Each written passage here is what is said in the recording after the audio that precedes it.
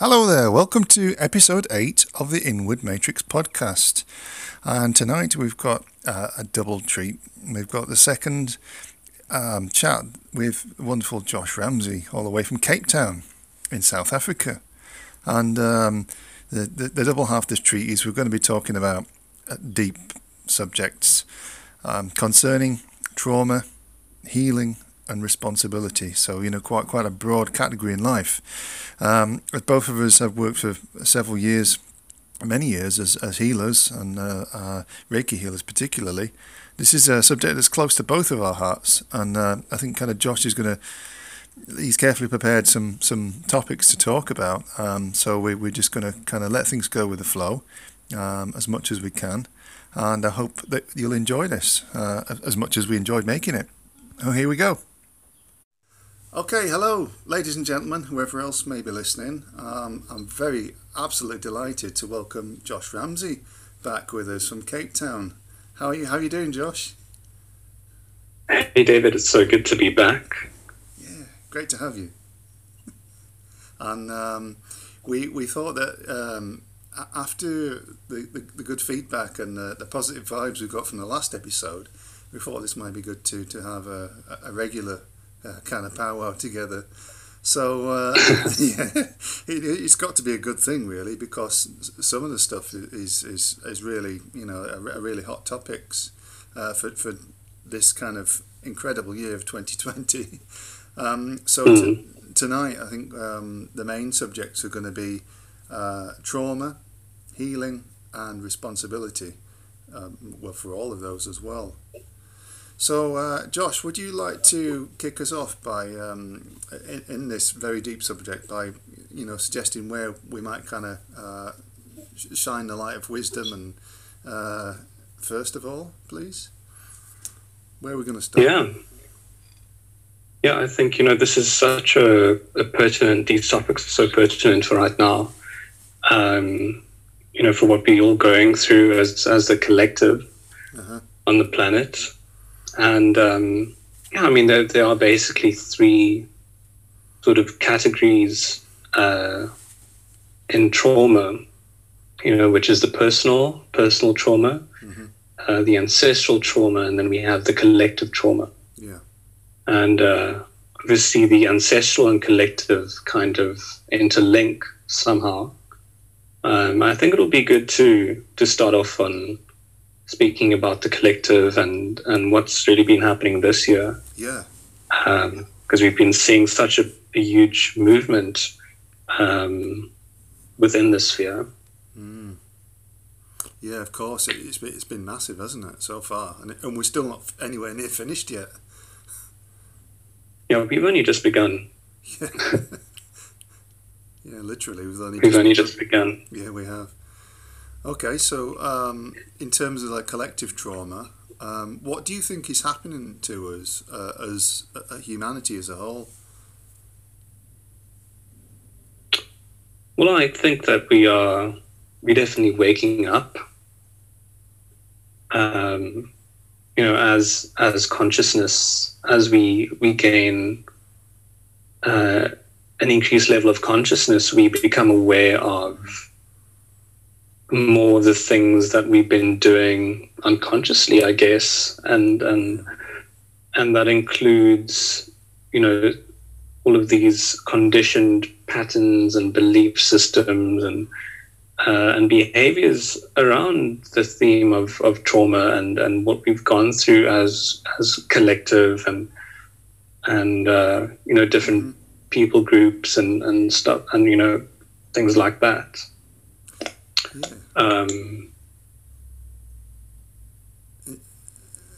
I think that there's now this kind of shift towards coming to an understanding of what we've been conditioned to believe, and there's a questioning, I think, and kind of a correcting of the wrongs of the past, and we can see that in things like the BLM, the Black Lives Matter movement, that's really kicked off this year.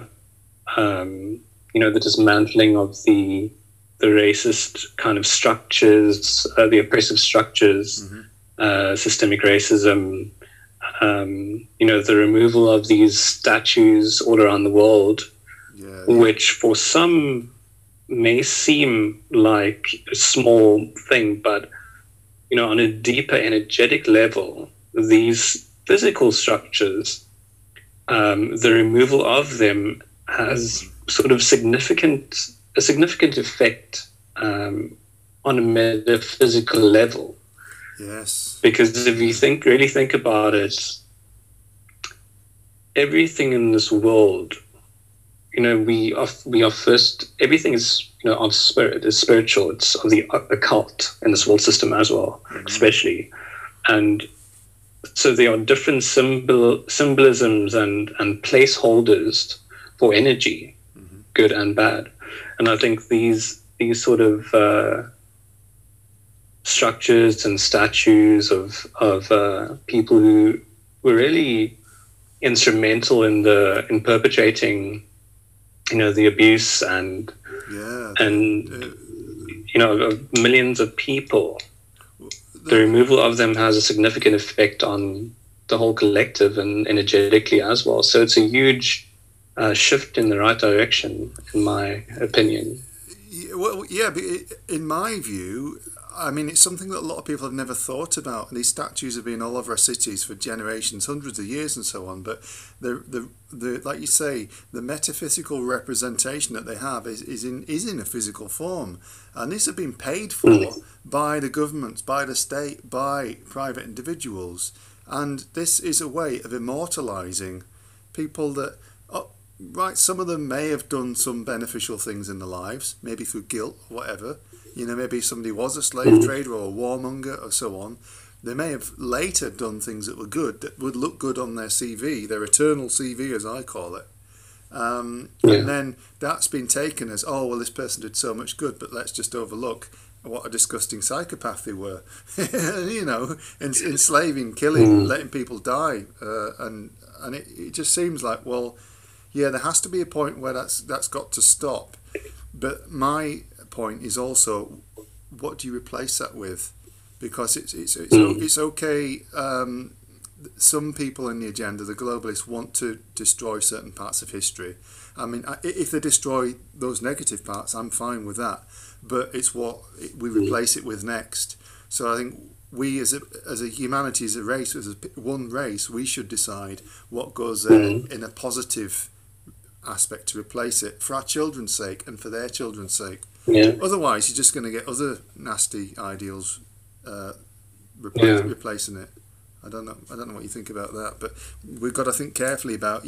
It's one thing to get rid of these negative icons, but what do we need to demand? In my opinion, that it's replaced with something better that is wholly good. Maybe. Yes. Definitely. Yeah, I mean that definitely comes with conversation. Yeah. And do you think there will be that conversation? Do you think there will be that conversation, Josh, or will it just be that it'll be replaced with something even more kind of covertly sinister if we don't get Well, touching back on our first chat in the first podcast, we spoke about how, well, I said, in how I foresee the near future and how, kind of communities rising up and taking more control of things. And I definitely think that is something that will happen, where there will be a kind of a general consensus in communities around what we want to have,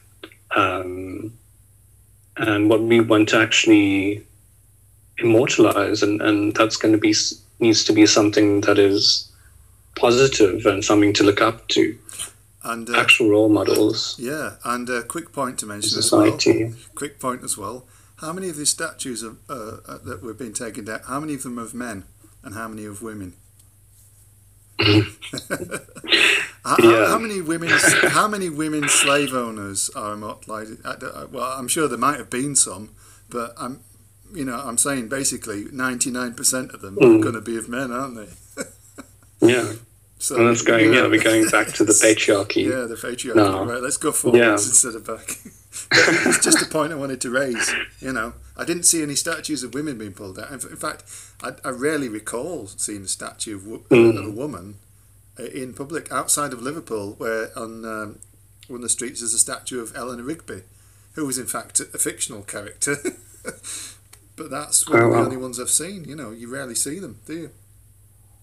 Yeah. Okay, so... I mean, it could also be because they weren't really... Well, it could be seen as really that important. Of course, because of the patriarchy, is like... Yeah. If you look back through history, you don't have to look back very far to see a time, even a few decades ago, when women had virtually no rights whatsoever. The suffragette movement only happened at the start of the 20th century. And... we're still nowhere near where we should be. Okay, so so going on from there, like collective trauma, these are things we're going to have to think about, aren't they?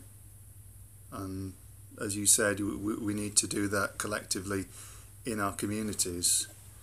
What else have you got to raise about the collective, Josh?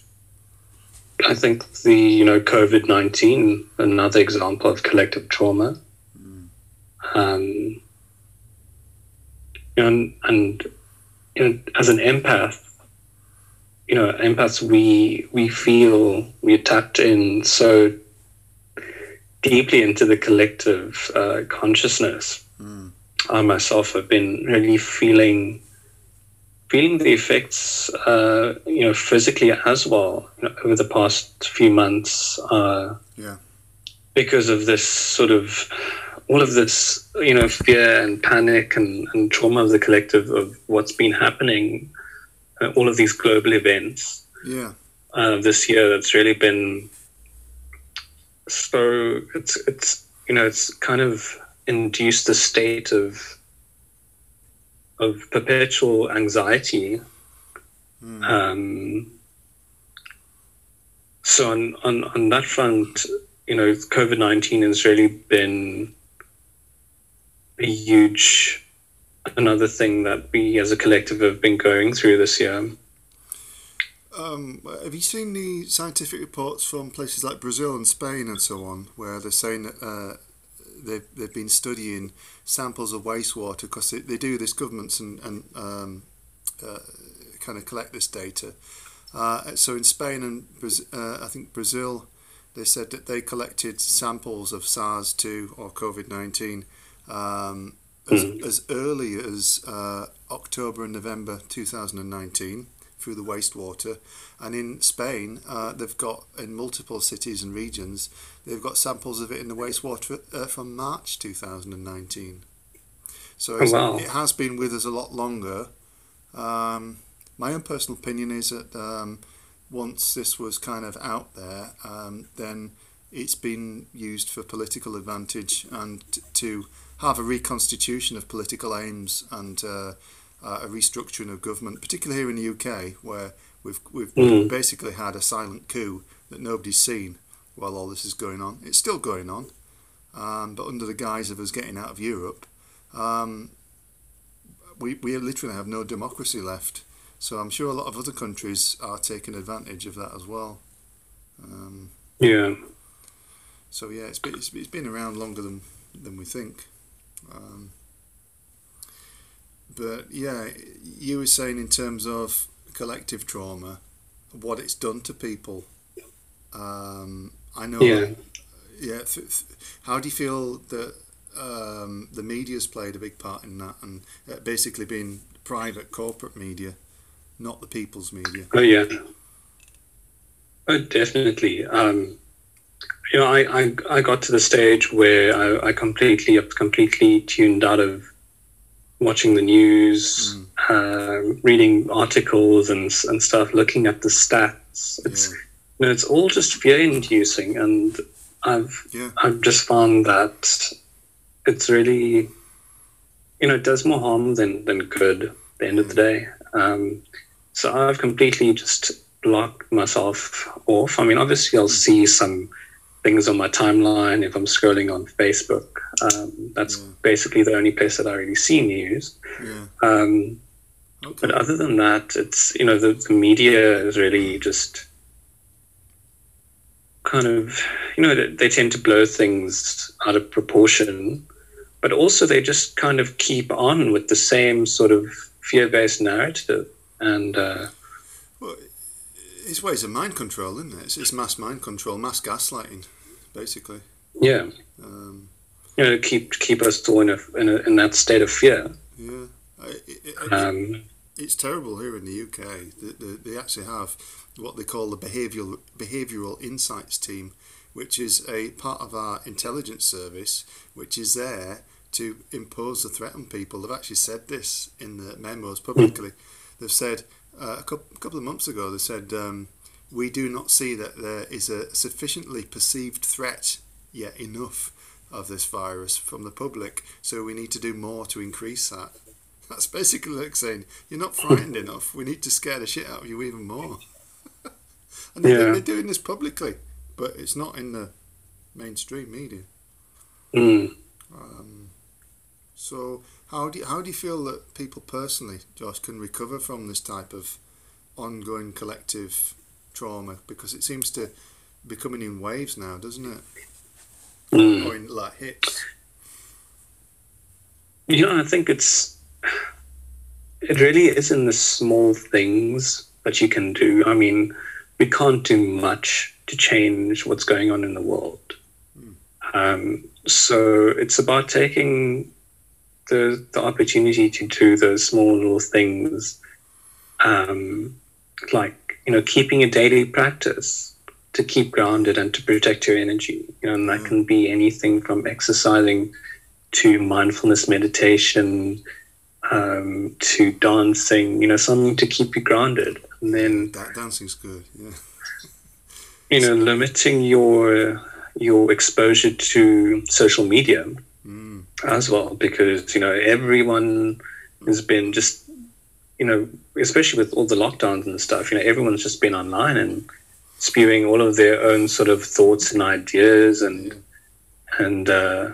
there's been it's just this constant bombardment of energy, and a lot of negative energy as well, and from people. So keeping your distance in that sense as well is really a good thing to do. I guess it's just boundaries, and that you need to set up for yourself to protect your energy and self-care. Yeah, and that hits an important point, which is one that's, I think, has been going on kind of spiritually since the dawn of time. Is it where, kind of gurus and people out there, wise men and wise women have always said, no, don't just look outside yourself, look inside yourself. And in a way, this time has challenged us all to focus inwards, whether we meditate, whether we practice mindfulness or yoga, or whether we go running or we go walk in nature. And I think that is a thing you got to think about. Like it came up in a conversation today, and I said to somebody, all the answers that you need are inside yourself, and they are. You've just got to be able to let them out somehow. Absolutely. And then there's the sorry, go on. No, I was just about to say that we, when we are being given that opportunity to dig deeper, and take it. A lot of those things are surfacing, whether we want to do it or not. Take it. Whether we welcome them or not, they are just showing up in our lives, and it's an opportunity for some real growth and expansion. Yeah, and healing. It's an odd thing, isn't it? If somebody said to me a year ago, right, next year, in about 6-7 months' time, you might not have as much money, but you'll have a lot of time to meditate and read books and to digest wisdom. You'll have time to do podcasts as much as you want. You'll have time to do all these things, to walk in nature and that. Would you take that? And I'd have gone, hell yeah. As long as I can still kind of survive and see my son and eat and see my family and my friends occasionally, I'd be like, okay. Yeah. And we still manage to connect with people. So it's just the manner of how that's been delivered artificially. I suppose. Yes. It's not so unpalatable, but that's me finally coming through this, trying to take the positives out of it as well. Mm. And you have to. Yeah. Oh, yeah. Otherwise, you're gonna go into denial. Yeah. You're gonna close your heart off. You're gonna go crazy. You're gonna sit all day watching Netflix and drinking beer and just kind of doing whatever you're doing, and just, some people smoke weed. Some people kind of do anything to cover up that connection to their inner self. Banana bread. Banana bread. Well, yeah, the carbohydrates will eventually, too much of anything, Josh. Even banana bread, It depends on what recipe it is. I'm maybe being a bit harsh. Okay, so what do you think about? We talked about the collective consciousness. What do you think about in terms of that subsection of the subconscious collective that we all have, which is the bigger part of humanity, that's probably in a roundabout way created this situation in the first place? I mean, the current state of consciousness, you mean? Yeah, that sort of collective unconscious. The subconscious mind, the gut of humanity. How we digest and process things, our own pain, our own happiness, our own misery, our own wants, our own needs, everything. It all gets digested through the subconscious mind, and we don't see that happening. Stimuli go in to the subconscious mind, often without our knowing. We might have an emotional response to a situation or a person or something, and our mind might go, no, that's wrong, you can't do that, or you can't have that. But it still goes in. You've still eaten it. Yeah. So, how do you think about the fact that we could have, by acquiescing a lot of our power and energy over the past few years and decades, how do you think we as a humanity as a whole could have allowed some of this stuff that's unfolding to happen? I was actually watching a podcast with Russell Brand and Eckhart Tolle the other day, and Eckhart Tolle is my favorite spiritual teacher. He's excellent. And he said something really profound that it just kind of, I remembered about awakening. And he said something like, sometimes if we have two options of how to awaken. Sometimes in life you can go forward with positive experiences. But sometimes also you need to experience setbacks and disorder and chaos in order for something new to be birthed and for you to awaken. And that's basically what I feel has been going on, is this sort of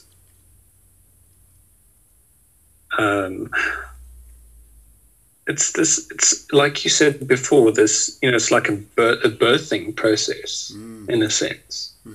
But because we weren't as a collective, we aren't as conscious as what we could be. We need to experience this sort of chaos, because in this way we will be able to awaken. And it's unfortunate that it takes us to take all of these really drastic sort of situations for us to actually be smacked awake. But sometimes that's our awakening, that's how it works. I think that's possibly the best and almost only way that humans can awaken, is by, we always seem to be at our best when our backs are against the wall and we're having to fight off. Sometimes the kind of manifestation of our own collective subconscious. So we've allowed these people into power. We've allowed these globalists to have their agenda. We've allowed these super billionaires not to pay any tax and to exploit workers. We've allowed things like chemtrails. We've allowed plastic pollution. We've allowed all this stuff. You know, Mm. simply by thinking, you know, oh well, if I just vote every 5 years, that's enough. You know, Yeah. other people on the other extremes are trying to save the world, but their energy isn't there. They're not always ready there to actually make the steps, and so they get Mm. caught up in the web of the octopus or the spider's web, which is the 1%. The globalists is just a messy web. Really, it looks messy, Yeah. but I think their kind of motto is ordem ab chaos, is order out of chaos. So I think at the moment they're trying to create as much chaos as possible to create as much change that they want to see as possible. And I think, yeah, we have to Yeah. we have as a people we have to take advantage of the fact to create our own new vision out of the chaos, Mm. rather than letting the people that we've acquiesced to for all this time to do that for us, because they're not perfect. They're just a bunch. Yeah. They're just a bunch of scaly swine. You know, kind of reptiles. They're just a bunch of idiots. Think they've got this weird psychopathic vision that somehow Yeah. their new brave new world is going to be better than you know anything we could come up with. But Yeah. you know, we outnumber them 99-1. Yeah. I guess so you know, there's always that element of sabotage. yeah, Um, that's there for, you know, people to kind of just take over. But I think that's why it's so important that we stand together in times like these, because we then realize our power that we've given away, and coming together as a collective, we restore that power within ourselves and within, you know, as a whole as well. Something that I wanted to add to, you know, when you asked about, you know, everything happening right now, the kind of underlying sort of motivations and stuff like that.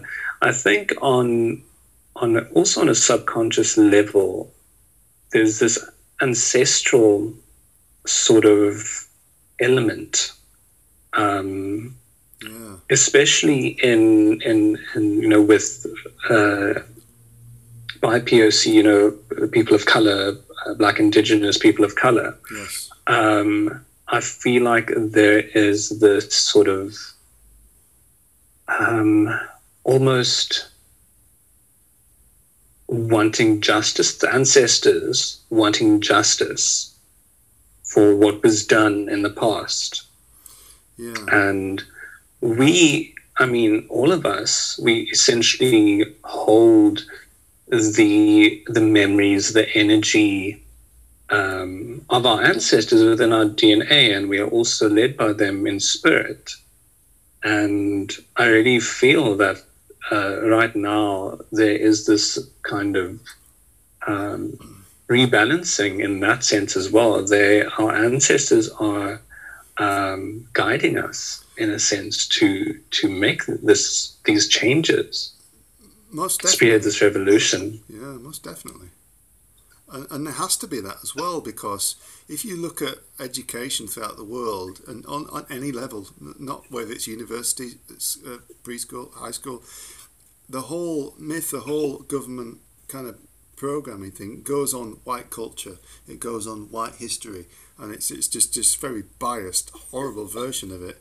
What I say is, well, actually, you've got so many wonderful traditions there, not just through Africa, Australia, Eastern Europe, Asia, and South America and other places, where there's a rich wealth of wisdom and innate truth that is not even touched upon in general education. But somehow we've been taken over by, well, like Osho said, history is always only written by the winners. And in that respect, in a capitalist kind of mentality, the winners are right, you know, kind of might is right. Or white is right, or whatever, and it's this kind of horrible way that the capitalist society is being propagated. So yeah, it should be really a finely balanced thing. all men are brothers, all sisters are sisters, all women are sisters. We should have Yeah. a more collective view of our overall history. It's just so taken over. Yeah. It's just so taken over by corporate interests and things, and kind of the need to. Well, it's just like a big pissing contest, really, isn't it? With history, it's like who's taken more time to defeat and crush different races and different down the years, and especially for the last couple of 100 years since media has come to the forefront, it's just been dominated by the wrong types of people completely. Yeah. In my opinion, anyway. Yeah. So in terms as well of ancestral history as well, because we all have nobody's. What I want to say is everybody's ancestral history. A lot of us, unless you're kind of like bloodline families, will be quite complex, and people won't always know their ancestral history. Particularly a lot of white people, particularly British people, Americans, they won't know their ancestral history. They won't know whether their roots go back to Eastern Europe or other places further back. They won't know. I always say, well, it would be a good idea that if each and every single person on the planet took an ancestry, a DNA test, that would be a start to helping us to defeat racist attitudes. The institutionalized racism of the 1% and so on, and the bloodlines. That's another matter. I don't know how we help them. There are sometimes repetitive patterns of behavior. Yeah. Things like addiction, for example, and that's basically how the ancestral sort of trauma then influences the individuals on that personal level, where there's basically a very deep need for deep healing to be done on that sort of ancestral level, because it's become crystallized and embedded essentially in the DNA, if you think about it, of the person. So physically and metaphysically, it's in the energy field, it's in the body, and I've been for it's something called life alignment, where they use Reiki and kinesiology and some other things to locate blockages and trauma that's held within the body, and that are reflections of metaphysical dis-ease. And it's been really, really beneficial because you get this sort of whole story that kind of arises of when the trauma happened and where it's located, and really gives a lot of clarity. So ancestral trauma plays a huge role in affecting the individual, and like you mentioned before, not many, some people aren't really aware or knowledgeable of their ancestry. No, and so, because I mean, if we had that knowledge, I think we'd be able to kind of process and deal with life a bit more easier, because then we'd be able to understand that, this thing that I'm dealing with, this affliction, this condition is not actually my own, but it's just been passed on to me. Inherited. And then that is where the responsibility comes in, of healing and mending that. This is something that I really wanted to get into as well, and I think that that comes from, obviously, ancestral karma is something that, in my understanding, when I've learnt from drinking ayahuasca and going into that type of therapeutic background, is that that can run for up to 7 generations. Oh, wow. It can run for then, but by doing that type of work, you can learn to help to break the patterns within yourself and to combat your own ancestral karma, your own ancestral restrictions. For instance, in my own family, there are certain patterns which I've only worked for the last several years to defeat. Other members of my family have not been as successful in certain regards to that, but they've not really been trying. I've been consciously trying to do that, and I think it is something like you say. If we could go back and meet our great grandfather or grandmother and all the people in between, we would get a far better understanding of that. But of course, if most people's families are anything like my family, people rarely communicate anything truthful. You have to kind of you get it by accident sometimes, or you have to kind of pry it out of them with a crowbar. You have to put a metaphorical gun to their head and say, tell me about great grandmother, whoever. So it can be tedious. Yeah, it can be a lifelong mission, and even then, you might only get peripheral details. That's what I found, and I've like I say, I've been down that rabbit hole, and even with family members, and it's like every now and then they just let something slip, and it's like, that's a really critical detail about my ancestry, and you just drop it in there like you're dropping a lump of sugar into your tea, like one lump or two, dear. one truth or two, and I'll take 5. So it's fascinating that. So kinesiology as well. That's a good one to use, I think. Yeah.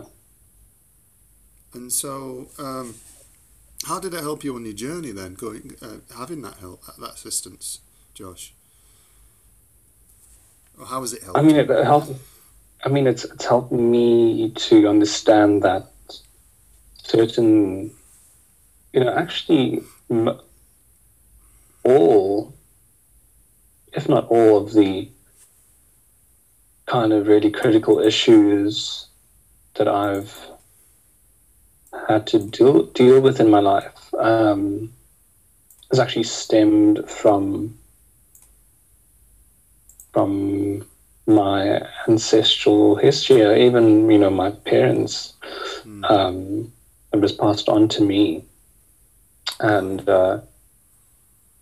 coming to that understanding that I had taken on that same pattern has helped me to, over the past, good couple of years, I've been able to work on these things and dismantle these patterns and replace them with healthy ones. And that only came about by that realization of self-love, and that's something that I've also been working on, self-love and self-care, and most important. So really just embarking on that journey. And it is, it's definitely a process, much like forgiveness. That's been a really crucial, intense theme in my life. That's a whole other topic.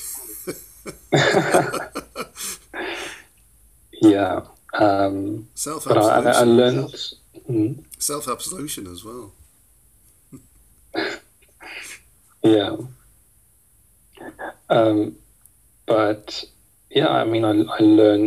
I've learned through this experience of being just a bit of my personal history. I kind of became estranged from my parents.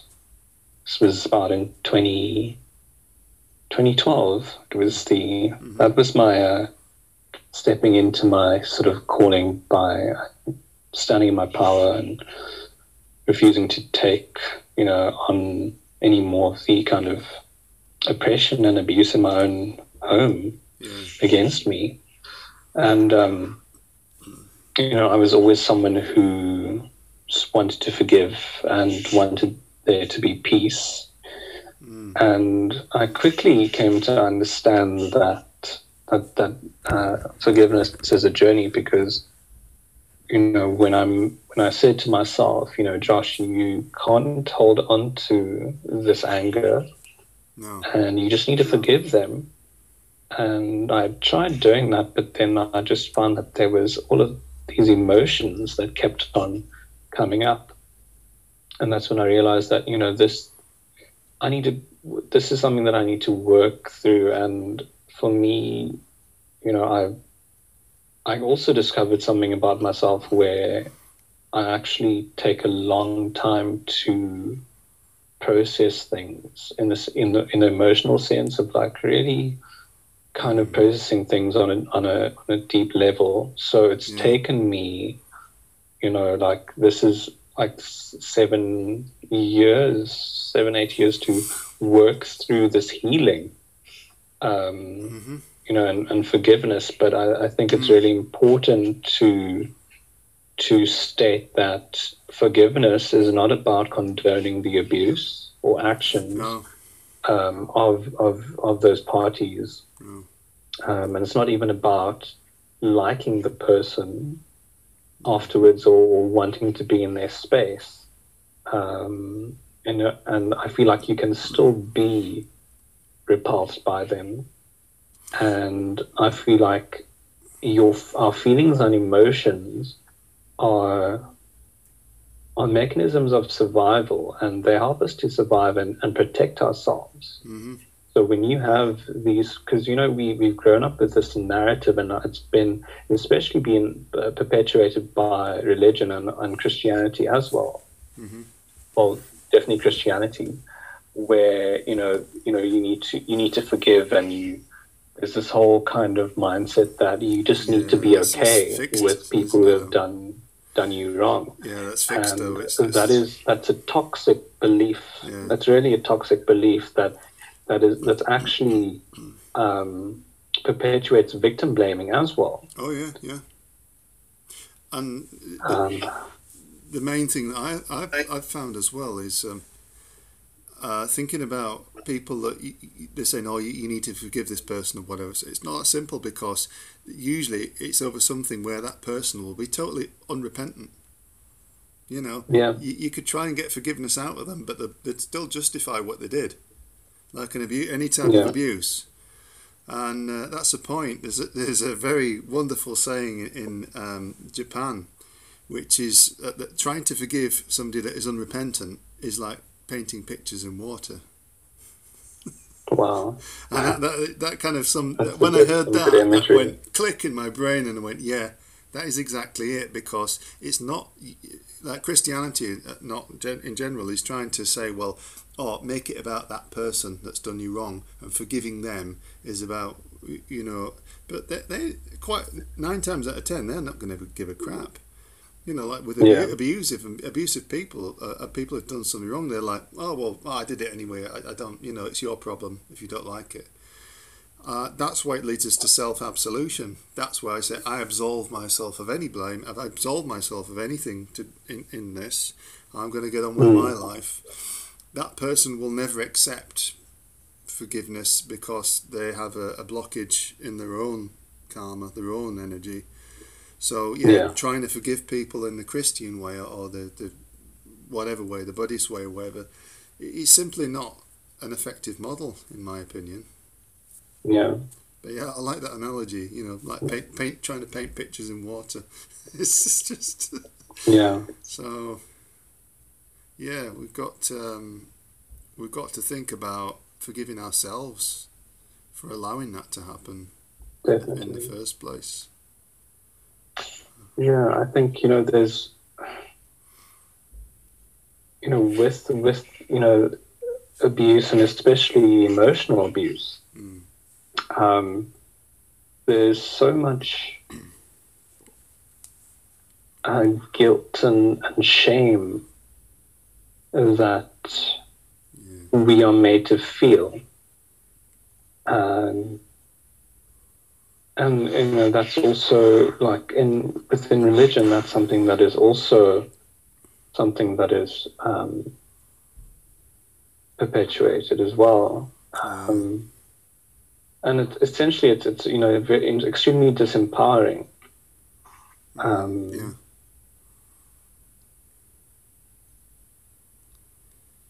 Do you think? So yeah, I think Do you think that we've collectively become, or a lot of us have collectively become trapped in that kind of religious model of trying to, kind of societally, it's kind of restricted us, because don't forget the same model has brought us the Catholic Church and other religions which have abused people more than it's just widespread. And you think like, well, actually that is something they've done kind of subconsciously to try and cover their own abuses. It feels like it to me in some aspects. It feels like, I'll forgive them. They know not what they do. They're just trying to use that. Like we talked about earlier, I mentioned Davo, as a way of turning things around. So, the abuser doesn't have to worry about the abuse that they perpetrated, no matter how hideous or horrific it was. But then the onus is on the abused person. Oh, you've got to forgive. Yeah. And that seems to be where I think we've got things wrong. I don't know. Definitely. I think, it's the accountability factor is really, really important. And I don't know, I've just been seeing so much of that, where it's like these people who have abused others, kind of, they either don't see their toxic behavior, and they don't feel like there's a need for them to be accountable, take responsibility for what they've done. No, there's no concept of it. It's, I don't know, it's, and then that also then goes into sort of narcissism territory, where sometimes people, they don't even, there's no kind of conscious, or sometimes there's no conscious realization. And I think maybe this is more for those severe cases, that they are actually being narcissistic and sociopathic towards someone. But a lot of the time, people are aware of what they're doing. Oh, I believe that they're fully aware of what they're doing. All of them. It's just that they can't. That will never cross over into any kind of repentance or anything like that. I think, having been in a relationship like that with somebody for about 3 years who had narcissistic personality disorder, an extreme sociopath, a violent woman that cheated and had affairs, all the time we're together, and just used any kind of horrible tactics like that. She knew exactly what she was doing. It's just I didn't. That was the problem, until it was too late, and then it was like, holy shit, what have I got myself into here? And then I was like, crikey, yeah, I'm probably going to get out of this before it's too late. But they know exactly what they're doing, Josh. I guarantee you that. And psychologists say the same, is that, well, yeah, but they will never, ever, ever, ever, ever, ever, ever admit it. Never. That is worse than death for these people. It's kind of like admitting their faults is just like, well, for them it will be like being abused all over again. and by whatever abuse led them to be narcissistically, sociopathically, psychopathically inclined. And you've got to feel on one level, you've got to feel for them because they were victims of somebody else's abuse, but they've chosen to kind of metamorphosize that trait into something which is just they see. One person tried to destroy their life with abuse, but then maybe they might go on and destroy 10 people's lives, or kind of severely disrupt 10 other people's lives, one partner after another, one family member after another, and they know what they're doing. No doubts about that, but they can't stop. Yeah. That's the way I've experienced it anyway. Right. Yeah, I think it's more that inability to stop what they're doing. Yeah, they can't stop. It's built into them. It's been beaten into them or whatever. And that's really sad. It is really sad. It's really sad because I've met and lost so many really, really good people. Other than the fact that they are narcissists.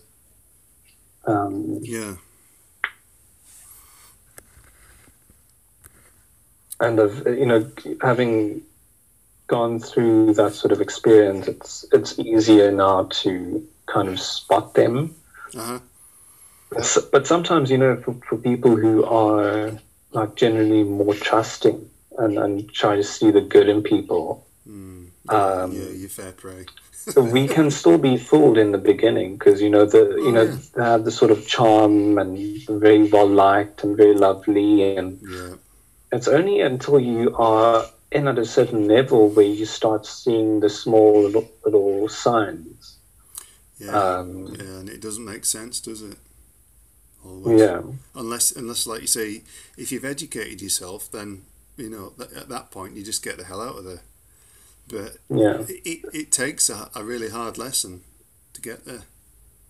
A really hard lesson.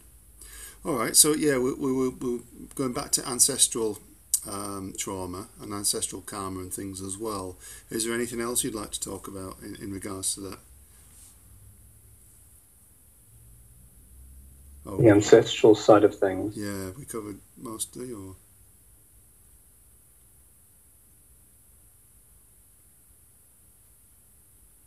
No, I think it's just basically our ancestral.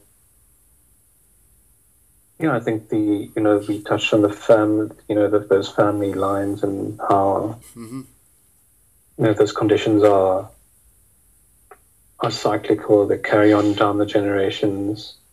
I think and dismantling those toxic patterns or behaviors and stuff. Yeah. I think on some level, if you are aware of that and you are consciously choosing to change those patterns, yes, it's also a cry. It's a cry for help, or it's a push from the same ancestors that went through that.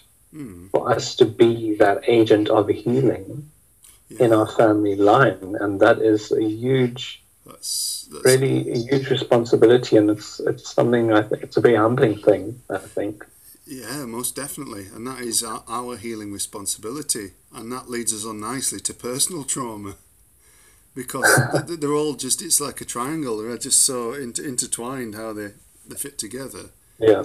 And personal trauma is possibly, one of the most important parts, because we can only deal with the others when we tackle our own personal trauma first.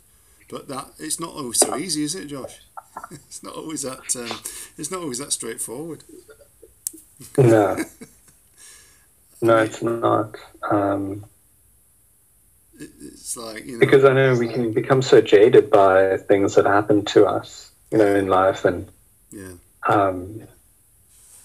I always say you can either choose to, most people, you either choose to be see yourself as a victim of your circumstances, Mm-hmm.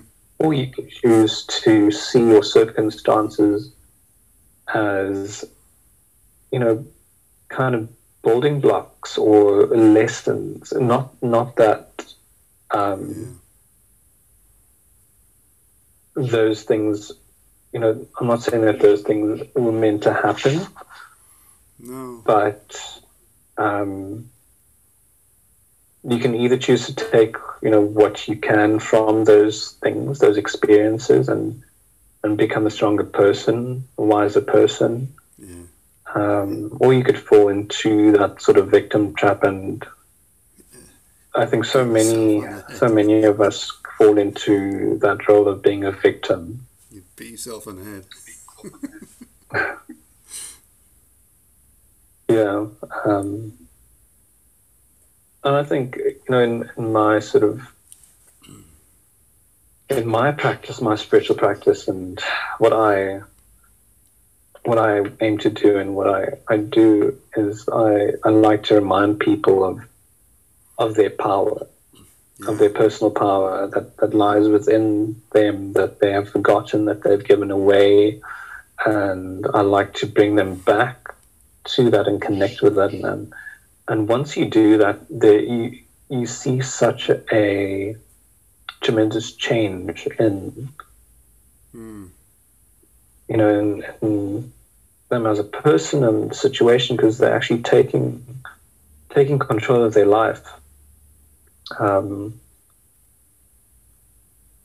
yeah, that's definitely something that seems to happen. And personal trauma as well. It can come in many different forms and shapes, can't it? Because there are some things which happen in the early years of our life which we are literally helpless to change. Maybe sometimes for people listening who will identify with this, to say, well, yeah, there were things that were done to me or things that happened to me that I was defenseless to change. Yeah. Then you get into your teenage years, and then things take a. Usually, people will have, well, depending on your sex or your background, or whether people will have more of a measure to try to fight off certain things, or to get away from certain things, but not always. Some people will, as we've seen, in the media recently and stuff going on, is like it's not always that cut and dry, that clear. Then as an adult, hopefully you've got more personal ability to shape and fashion your future, but you've also got the personal trauma of your past. I think all of us have trauma in some way or shape or another, and that can vary a great deal, from a child that was told at a young age that they couldn't do this or that by a parent, or somebody mocked them, or kind of somebody told them that they weren't good enough, to physical abuse, to sexual abuse, to ritual abuse, all kinds of stuff. And that spectrum is just absolutely, I mean, you think about children living in the so-called third world, what that we call it in the West, where they're going out to work at 8-9 years old, and their mortality life expectancy is so low, and they're not getting an education, they're not getting properly fed, they're not even getting paid really. They've just basically been enslaved. There's all kinds of things that go on. Yeah. And personal trauma, what to one person and to another person, there's not really, in my eyes, there's not really a scale where you can measure or compare that. Yeah. So it's all very subjective. It's relative in perspective, yeah. But some of those poor kids that are out there mining for cobalt and copper and things in Africa and Congo, they're 8-9 years old, and they end up crippled, or they end up disabled, or just in horrible ways. They might have better coping mechanisms than some kind of rich kid in the West who's just kind of like a mum and dad want to put her in for beauty shows when she's like 8 years old and dress her up like a doll. There's the scale of trauma is it's incalculable. I think, in many ways. Yeah. There's certain things that just aren't right. But Yeah. what's your own perspective on that, and what's your own perspective, Josh, on dealing with personal trauma?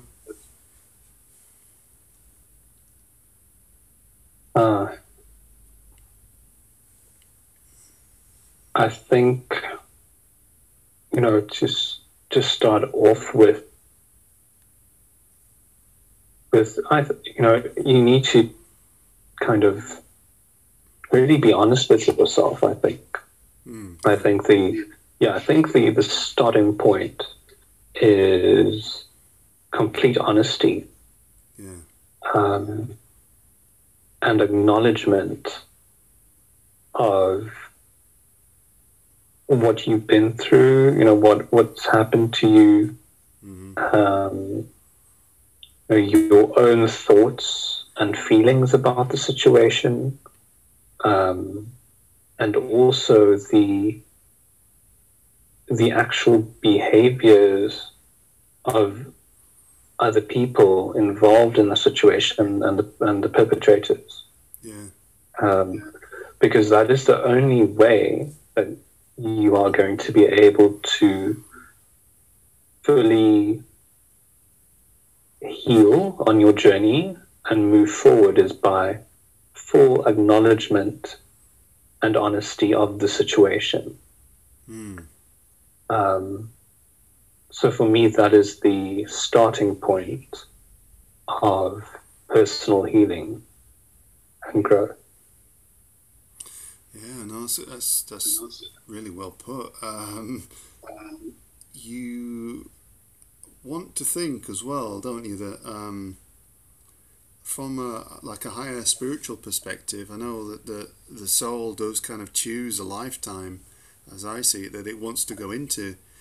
It can maybe see the circumstances, the kind of outline circumstances of a life, and it will choose it for a certain lesson, for a certain perspective, or several perspective or lessons as well. And sometimes that won't be easy.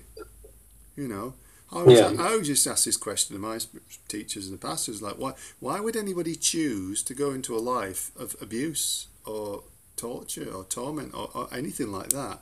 Why would they choose that? And quite often, or the answer from Spirit would come back, well, it will bring them to a point of understanding, no matter how brutal or difficult it may seem while they're going through it, that afterwards they will develop the skills to be able to help other people, or to bring something to the world as a collective measure to help people heal.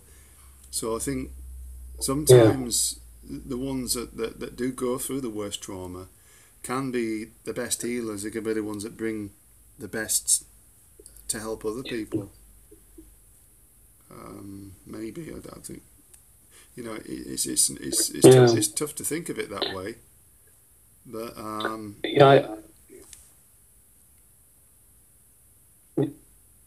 what do you think? I do agree with you, David. I always think of the stories of figures, huge figures in history, like Jesus, the Buddha, for example, and some of the things that they went through in life, and especially the figure of Jesus and how he suffered, and how he was, he wasn't accepted in his hometown, and he was ostracized.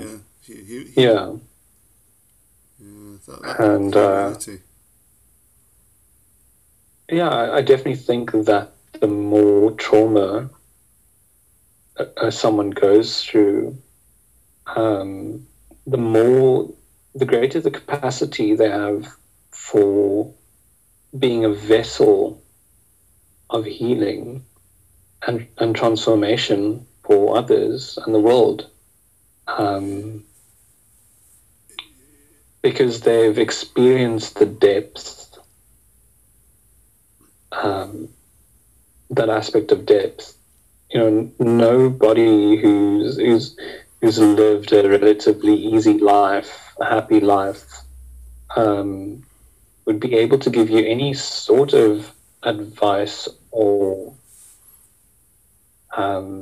the tools to grow and move forward in life. It's just, it's funny how it works that, you have to go through the really through the fire bad through the fire to be tempered through the fire. And it's, in a sense, on that kind of higher spiritual level, it's that refinement of the soul goes through that soul growth, and the soul choosing to learn from those lessons that bring about that higher level of consciousness and essentially enlightenment of that soul.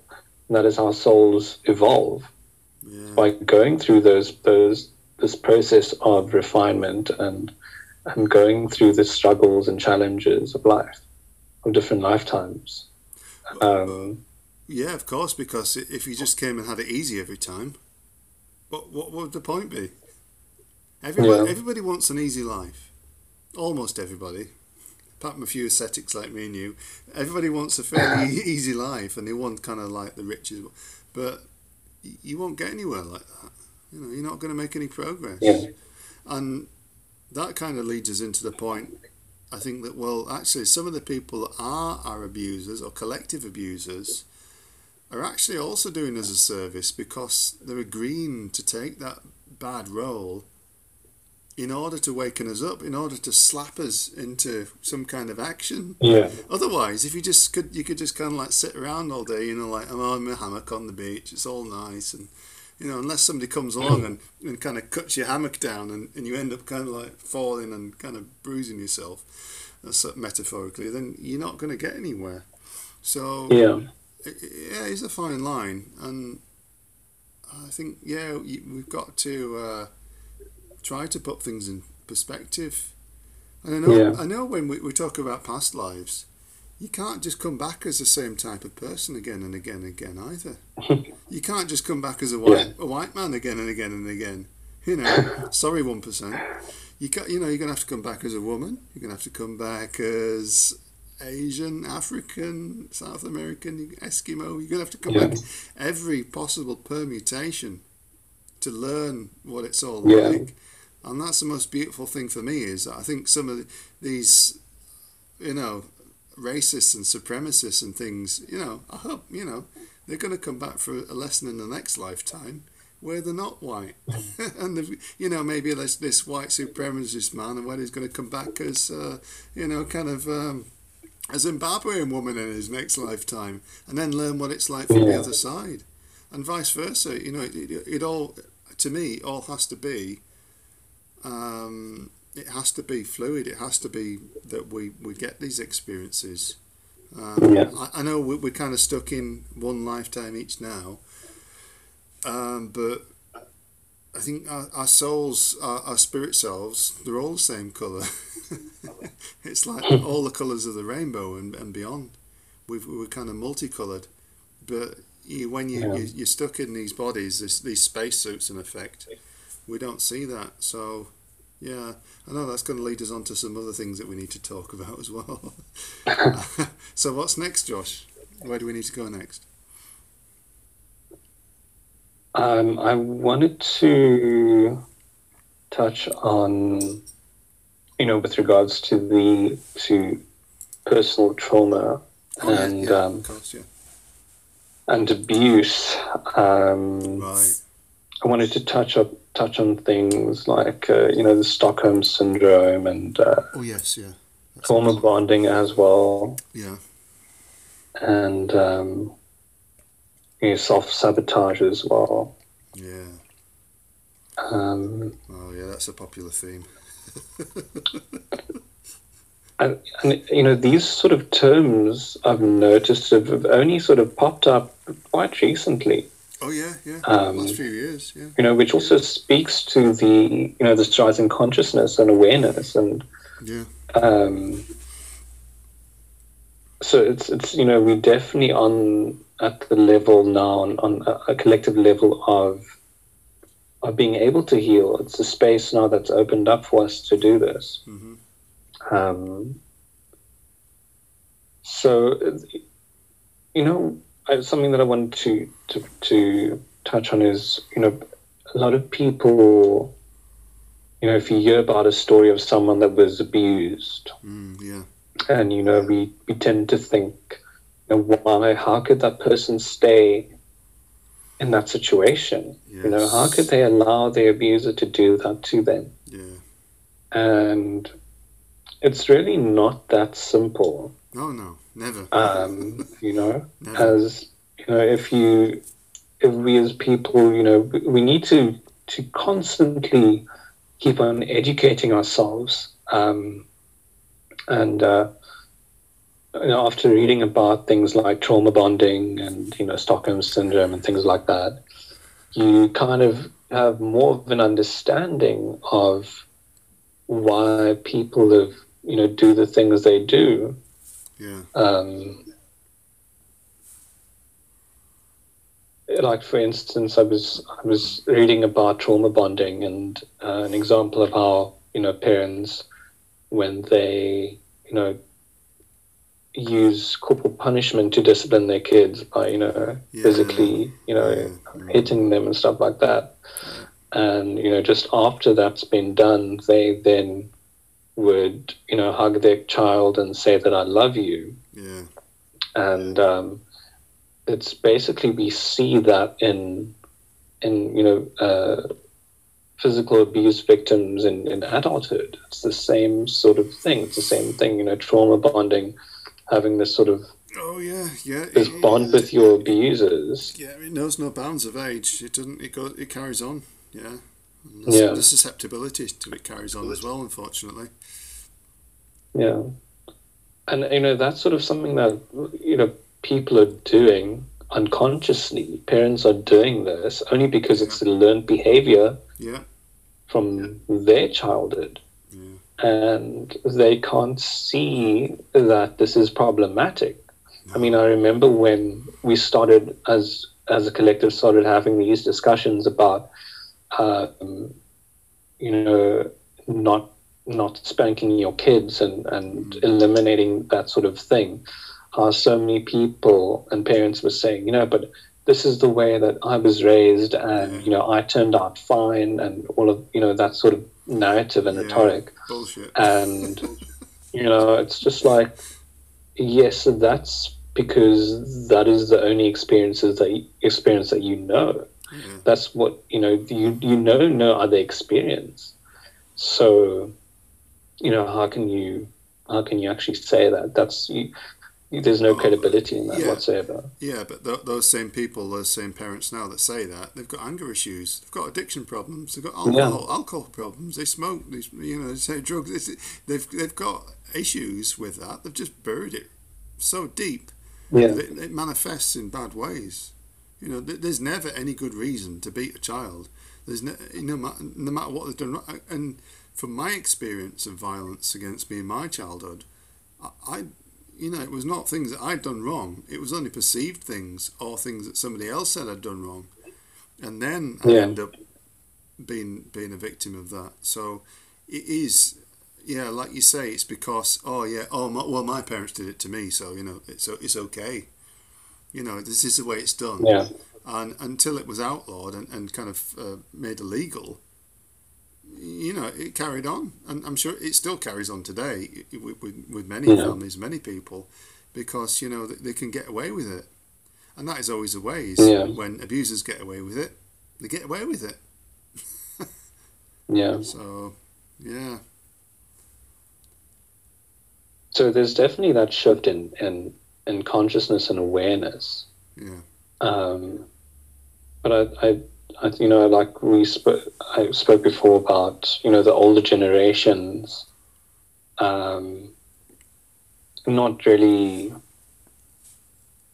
being inclined to change that much. And I definitely think that this will be something that we'll see carried through more with the younger generations, changing that sort of toxic pattern and behavior of abuse. It's abuse. Even though it was never really seen or perceived in that way. No, because people were so desensitized to it. One time it was just like, perfectly acceptable. It was expected. And then, I grew up in the 70s and 80s, and then it was just like, I just thought it was normal. Like we said before, this is normal. Yeah, it wasn't nice. It was painful, and it was not good. I didn't think it was normal. I was kind of thinking, well, this can't be right. Well, what have I done? It's not me. It's somebody else that's at fault. Yeah. So, but for some children, they will believe that they've deserved it, that they've done something that they should have punishment, physically and otherwise, mentally, psychologically. So, breaking patterns, isn't it? Yeah, and I definitely just speaking about this now and seeing how that behavior is essentially only a projection of the trauma that those parents, those people had gone through in their lives. So it's this, this perpetuating this same sort of toxic cycle of abuse. Because people do tend to continue the behaviors of the people that have done them wrong, subconsciously, unconsciously. It's easy enough to break, though. I found that out of my family, I've never ever committed violence against anybody else, never hit anybody else, never done that. I had my fair share for like 15 years, but I never ever went on to become violent. I never ever would do that. And with Arlo, with my son, there's no way I'd ever raise a hand to him. I'd ever raise my voice to him. If something's happened, I'll talk to him about it. I'll say, well, this isn't right, that's not right. But there's no way I'd ever. And I think, I hope I've broken that line in my family. Because, my brothers don't have children, so they're not going to demonstrate that behaviour. But the rest of them are they're stuck in their own ways. But there's no way I could ever go there. I couldn't conceive of it. If I did that, I'd be ashamed. I'd be absolutely distraught. But yet, like you say, so many do. They just carry it forwards without thinking about it. But I thought about it deeply. And I thought, I can't do this. I'm not going to do it. Straight away, the first thought was, I can't do this. But like you say, others don't. They just repeat automatically. Yeah, it's a tough thing to talk about, really, in many ways. But it's got to be talked about. It does. Yeah, go on. What were you saying? Sorry, before I interrupted you. Yeah, no, because essentially that behavior then opens the space for people to allow further abuse as they get older in their lives. They become susceptible to abuse, and it just continues. That cycle continues. Yeah, it can do. So it's really about. Sorry. It can do. Yeah, it can. Yeah. If they don't realise. Which is, you're not going to get taught how it can affect you. If you don't realise how it affects you, then you become, if you are bullied or beaten or abused in any way, then you can become what these predators, these predatory narcissists, sociopaths and psychopaths see. You become easy prey. You can become an easy lunch, in effect. Yeah. Until you get your head on straight and you realise, hang on a minute, there's something else going on here. All these hidden tricks and stuff. The thing of thinking that these abusers are really clever, really smart and that. No, they're just dumb as fuck. And just using the same tactics to control you. Once you figure that out and you go, oh, hang on, light bulb comes on, oh, hang on a minute, I've let myself fall into this trap again and again. That is the point when you start to really, truly mature and say, right, educate myself. This is not happening to me again. That's the point. Because, I mean, essentially, if you think about it, people are led to believe that they deserve that treatment on some level. Well, that's like Stockholm Syndrome, isn't it? It's like, that's what we're going to, is like talking about, well, oh, my abuser's actually quite a good person, really. Sometimes they act up and beat me or kind of abuse me or, kind of gaslight me or whatever. But actually, I quite love them because, you know what, it's my mother or it's my brother or it's my father or it's my whoever, my partner or my husband or my wife. So, you get, it's like being stuck in quicksand in my eyes. Yeah. Yeah. So, what about Stockholm Syndrome then and feelings for abusers? What thoughts do you have on that, Josh?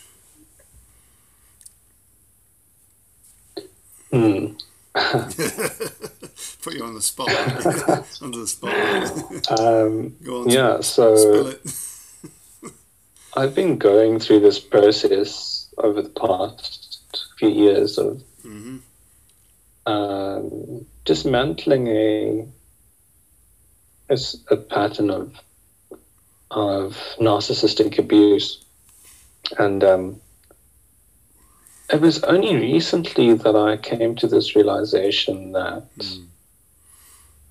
I've actually had this Stockholm Syndrome because I cut some people out of my life recently, and I just it was just this like light bulb moment for me that it's like, whoa, it was actually like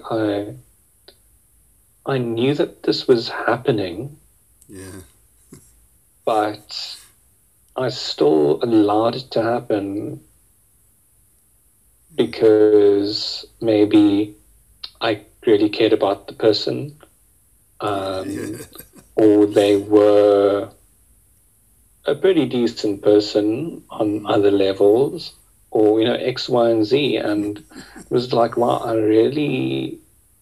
I kind of tricked myself into being stuck in this toxic pattern, and it's quite a realization. Like the Three of Swords in a way, yeah. In the fourth deck, it's like the Three of Swords, trying to draw away from something or somebody, but that attachment, that personal, emotional attachment is the last thing that you've got to pull away from. Yeah. I think that's what that card represents to me, is like a place, a person, a society, a group of people, or a relationship or a business, or something that you're attached to. In your mind, you need to cut that thread completely in order to say, well, actually, on balance of this relationship person, this abuser, whoever I've become attached to, is no longer any use to me, and I can freely let that go. And that's the most difficult part. But when you get it's powerful. Sorry, go on. I've been, and that's something that I've been practicing through the various relationships and connections with these sort of people. Like I've kind of slowly become better at doing it, but it's so difficult to, on an emotional, energetic level, to detach from said person, said people.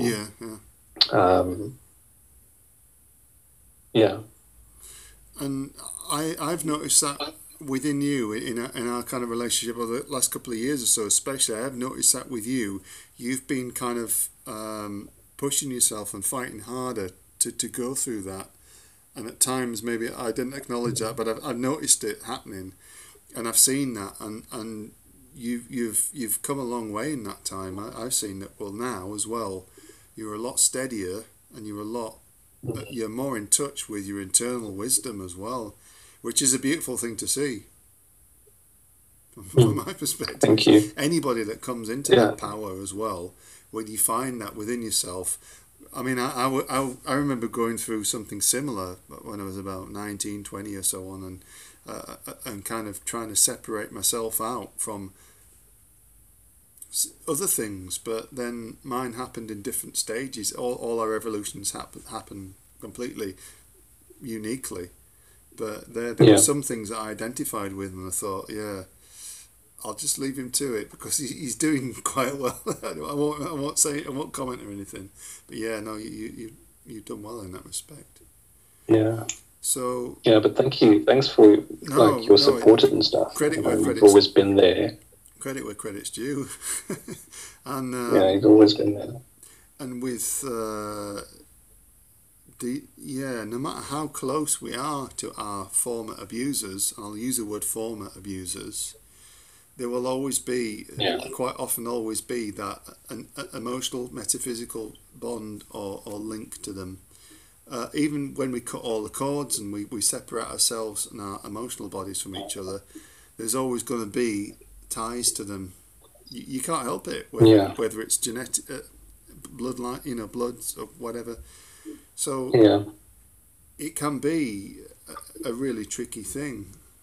I think it is. It is, and definitely it's something that if you're listening out there, you've got to maintain it as well. You've got to do that, because if you have had that type of relationship where you are in, that space with an abuser, Stockholm syndrome comes about, or you kind of feel that, you've got to keep working on it, because at times they will try to burrow their way back into your life and take over again.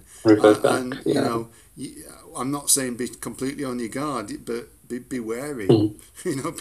You have to be wary, because sometimes they'll lay low for a year or 2 or 3 or 4, and all of a sudden they'll try and wheedle their way back in there, just like nothing ever happened, just like no time ever passed, and all of a sudden they're there with the same tricks, the same kind of gaslighting, the same games, the same stuff.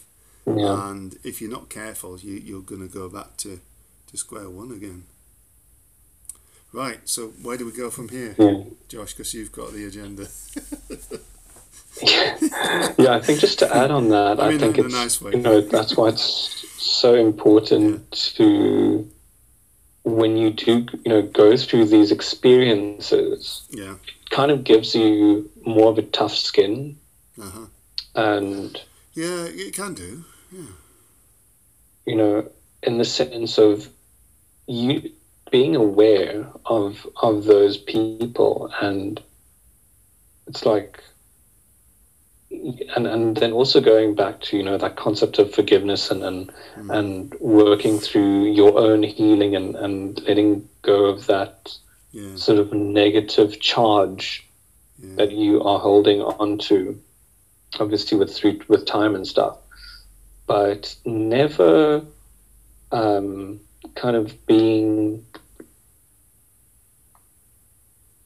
never allowing them back in again. And that's what you were saying, is like never allowing that space for them to take advantage of you, because what you've been through with that person, and 10 to 1 they'll never ever change. So you need to be more boundaried, ruthless in a sense. Ruthless and boundaried, You need to be ruthless with your boundaries and the limits of what you're able to give or not give. That's important, because like I say, they can wait forever to kind of try and wheedle the way back in. But when you become very boundaried to people that like that, then you not only protect yourself from your past abusers, you protect yourself against future potential people that want to prey on you. And that's so important, because like I said, they're not that intelligent, they're not that smart, they just use the same tactics. They're just out there with the same tactics trying to, and most things in life are like that, where people are trying to attack or affront you, but you just don't know the game. It's like, if you never played Monopoly in your life, and as like a 30-year-old, somebody sat you down in front of a Monopoly board or a poker game or whatever with a lot of people that knew how to play the game, and they said, "Oh, come on, let's play for money or whatever," you'd get absolutely crucified. They'd skin you alive because they know the game and you don't.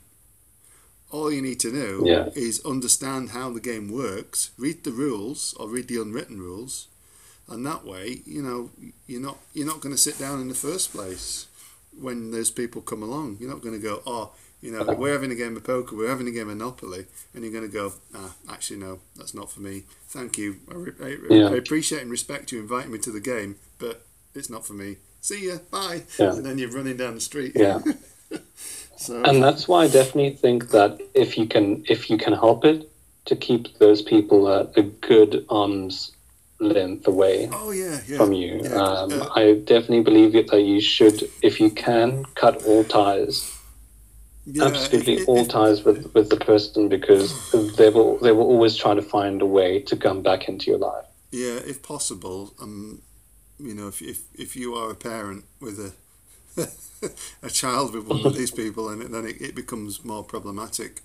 At least for 16 years or so, or however long it is. But after that, it may become easier. But definitely if you can. And of course, again, the Three of Swords, it might sound brutal, but if it's a family member, a parent, a sibling, brother, sister, uncle, auntie, or whatever, then that means that person is abusive to you and bad for your development. You're going to have to cut ties with them. I've had to do that. I've had to do it with 3 people in my family, and they will never ever change.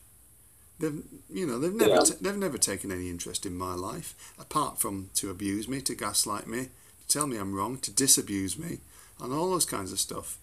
So after 40 odd years, why would they think that that's ever going to change? These types of people, they never reform, they never change. It's in their life pattern that they're going to do this. So if you are listening to this, then do yourself a favour and healthily cut the ties and go forwards to your own future stability, spiritually, emotionally, everything, in every way. Yeah. Because once you start taking charge of your life, and you employ self-love and self-care, you essentially come into alignment. And those, sometimes there's this fear of, if you are in a situation where you are relying on your abuser, there's a sort of a fear that you won't have anyone else in your life to fulfill that role, the positive side of the role that you rely on. Yeah. And by aligning, you attract the good, the ones with the good intentions who are able to fulfill that role and more in your life. So coming into your own power and is something that is really just changes the whole game completely. Yeah, I think where some people do struggle with that, particularly within families, is where the abusive party is the one that provides financial support when they're stuck or in difficulties, or where they provide material financial support in whatever way, so that it's really difficult for the victim of that abuse to separate themselves. And that's kind of something I have found in the past, is where they will provide. It's almost as if they're in some ways they could kind of materially pay to abuse you. On a regular basis, so that you have to pay tribute to them and grovel and kind of be kind of in touch or in tune with them, to do what they dance to their tune, all the while they try and kind of alleviate your material burden. So that is a common thing that abusers do as well. It's quite ritualistic. But when you can break from that, your life might be harder. You may have suffered more hardship financially, but again, it's something that you need to do, because you can't sell yourself for material propagation from these people. It just doesn't end well. You end up being a slave to them, and you end up saying, carry on abusing me as long as you kind of pay me to do it, or you kind of do these favors or whatever for me to do it. It can get sticky. Yeah. Right. Yeah. What part of our discussion next is kind of is some of it around healing and how to heal, and well, you tell me, Josh. You tell me, because you're the man with the the plan.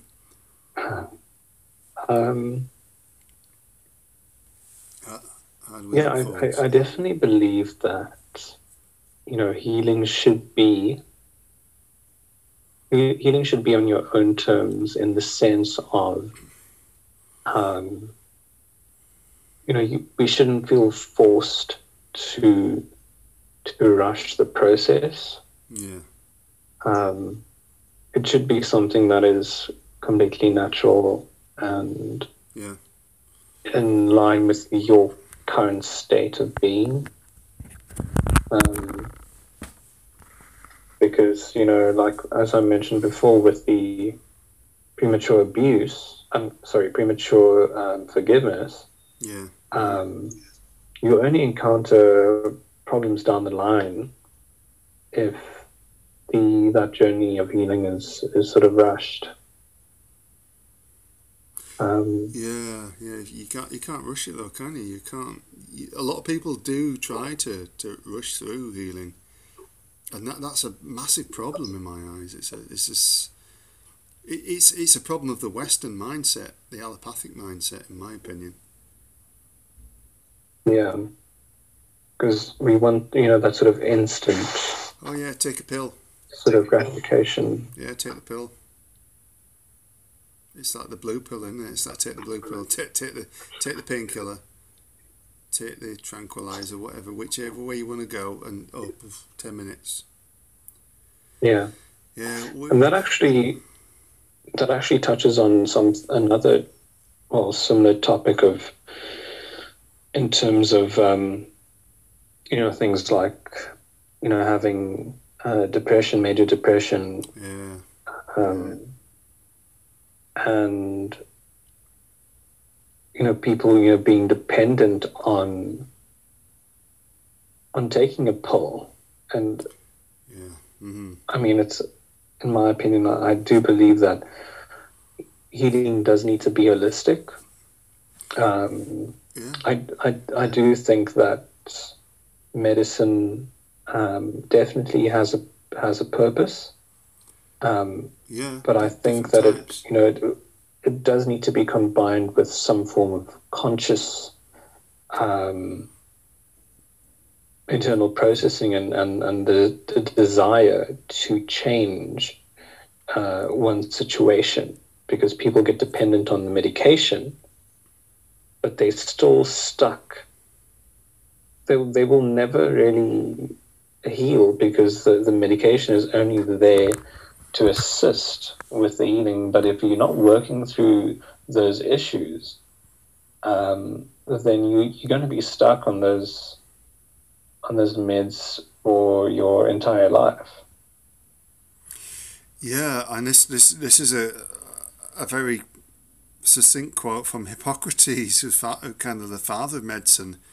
Before you heal someone, ask them if he or she is willing to give up the things that made them sick. Yeah.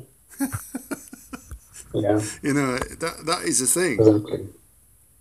And we this is really relevant to today's so-called healthcare medicine, is that, quite a lot of the time it's the drugs that we're given that make us sick.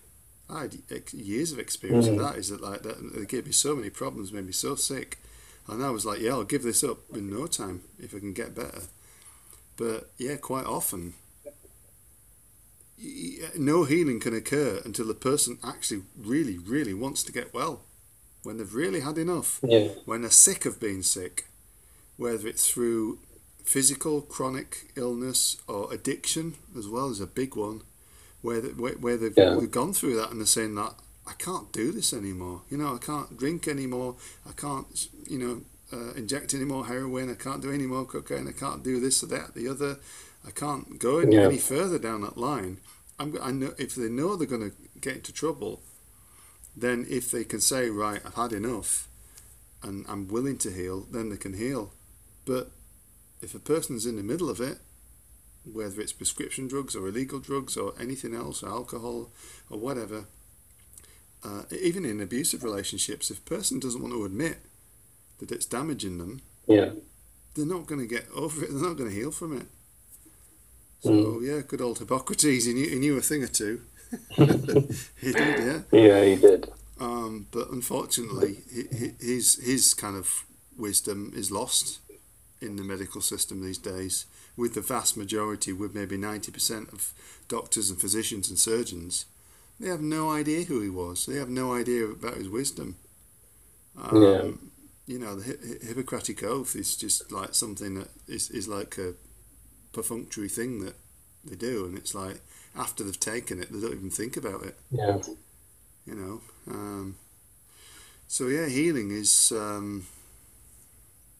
it's a big step up, isn't it? And like you said, it's got to be holistic as well. It's got to be on every level. I mean, I also think that people tend to, we can become addicted, comfortable with our pain and with our sort of our abuse. Of course, yeah. It's a strange thing to be in a state of suffering and feeling it's like this cognitive dissonance of wanting to escape, but then also feeling comfortable in it after a period of time. And that in itself is a huge thing to kind of undo, because of our brain has been, we've told ourselves a certain story or narrative, albeit subconscious or conscious, and that sort of pattern needs to be undone. So there's so many sort of complexities and intricacies with regards to trauma and healing, and it's so layered.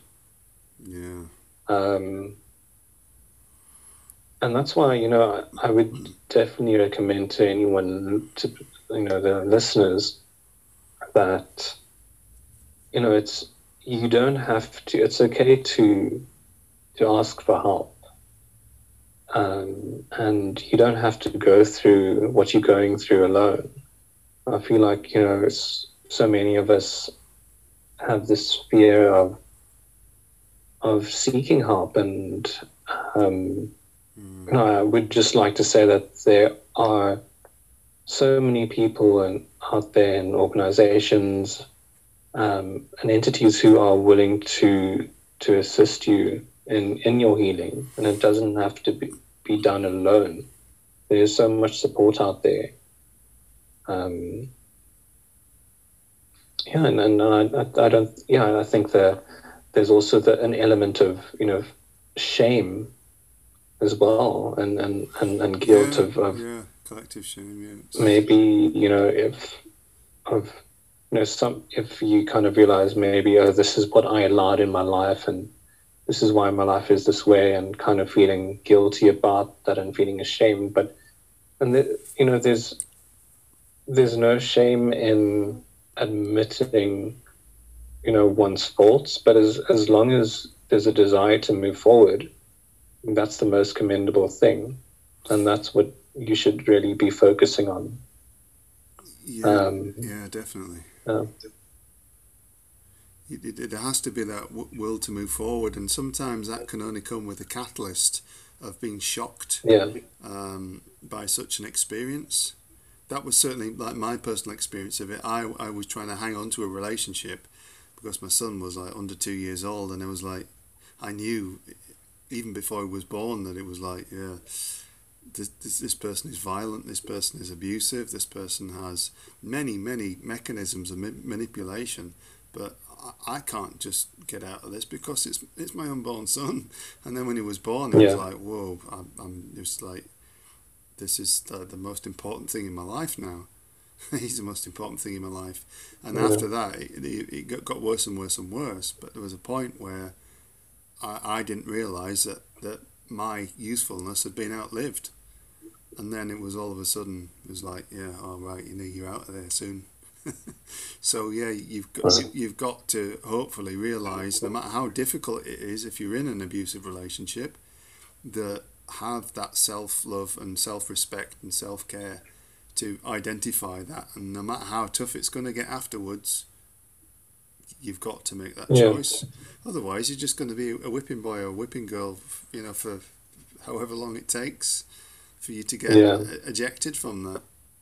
It's a no-brainer in the end, but you only see that afterwards. You don't see it while it's going on.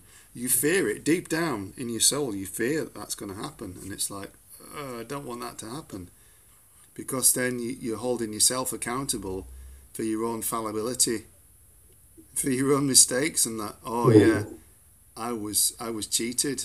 I was kind of I put myself in this position as much as I allowed that person to abuse me. So it's a tricky one, isn't it? It's a tricky one. And on that, I think it's really important as well to have a support system, some form of a support system. Yeah, afterwards. Because these types of relationships, it will generally cut off your support systems and your connections to family and friends and people that could support you. That is a natural aspect of an abusive relationship, is they will cut you off and take you as far away from anybody that can support you as possible. But afterwards, yeah, definitely. Because the people that truly love you will always be there for you. Afterwards, Yeah, they will, but sometimes it's, we tend to cut off the people that really do care for us, and sometimes those people can be coerced, then sorry? That can be coerced though by the abuser, generally. Yeah.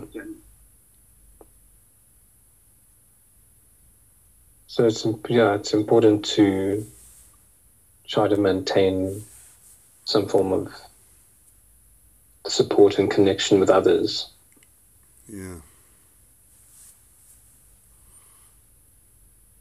Yeah, I mean, I experienced in that front, I experienced being taken away from the family and friends, and then having my means and things cut off.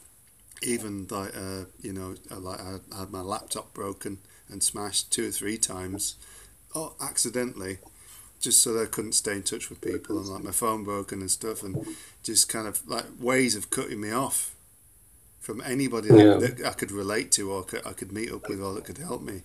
And it became like, at the time it was like, oh, this is just like, inconvenient or whatever. But later I realised it was all intentional. It was all part of this immature narcissistic game that they play.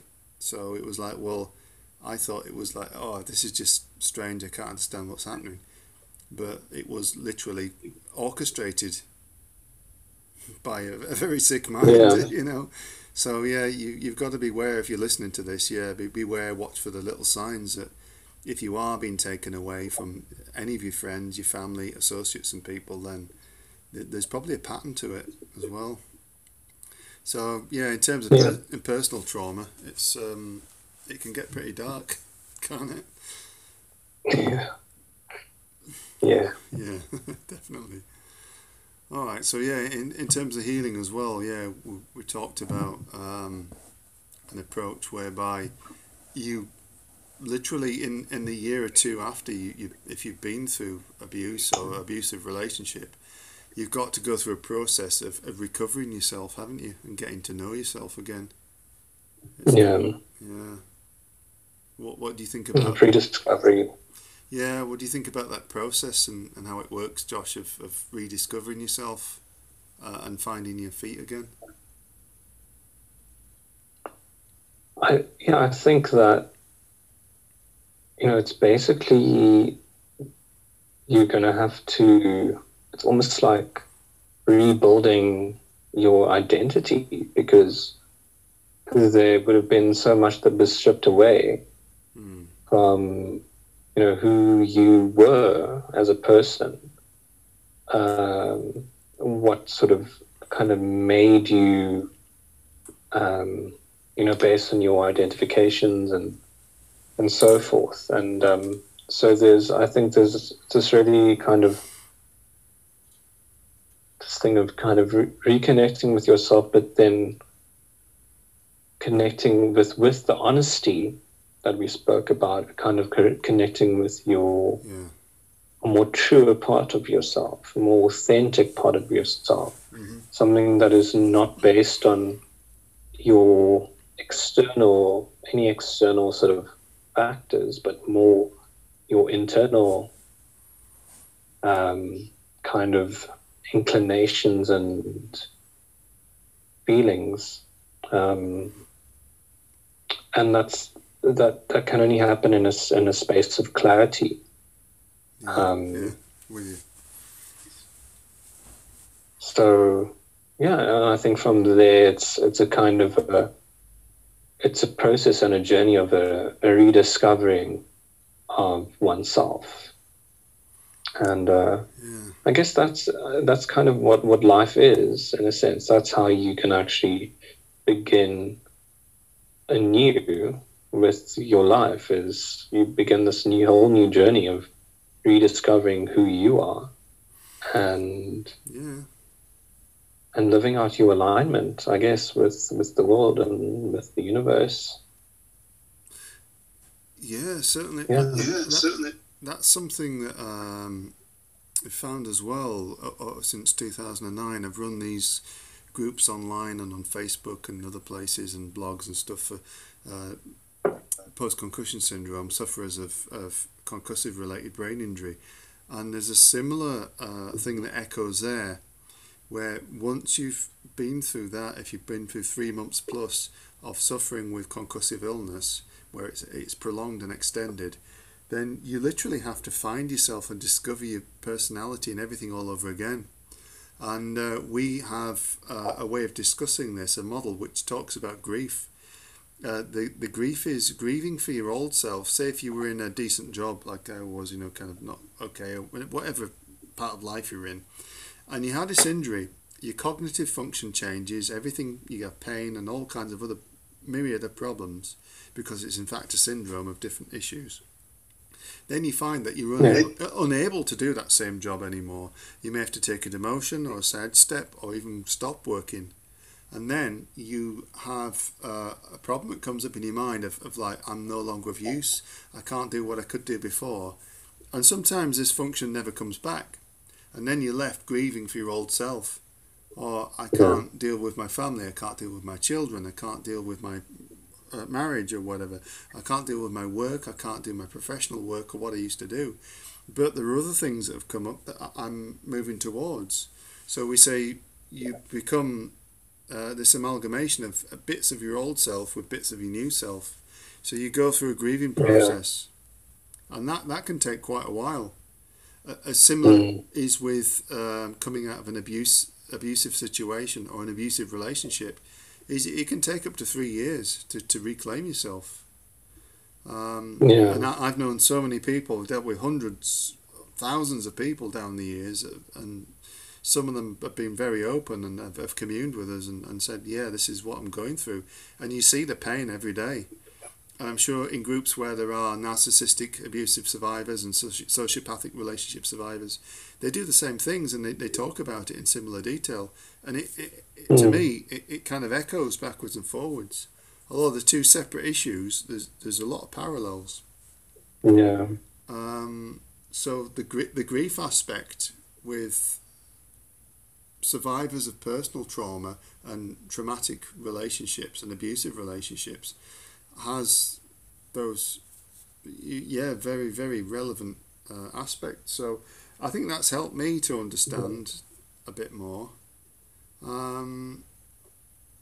So in terms of what else we wanted to talk about, in terms of responsibility, because we talked about healing already a little bit and how to heal holistically.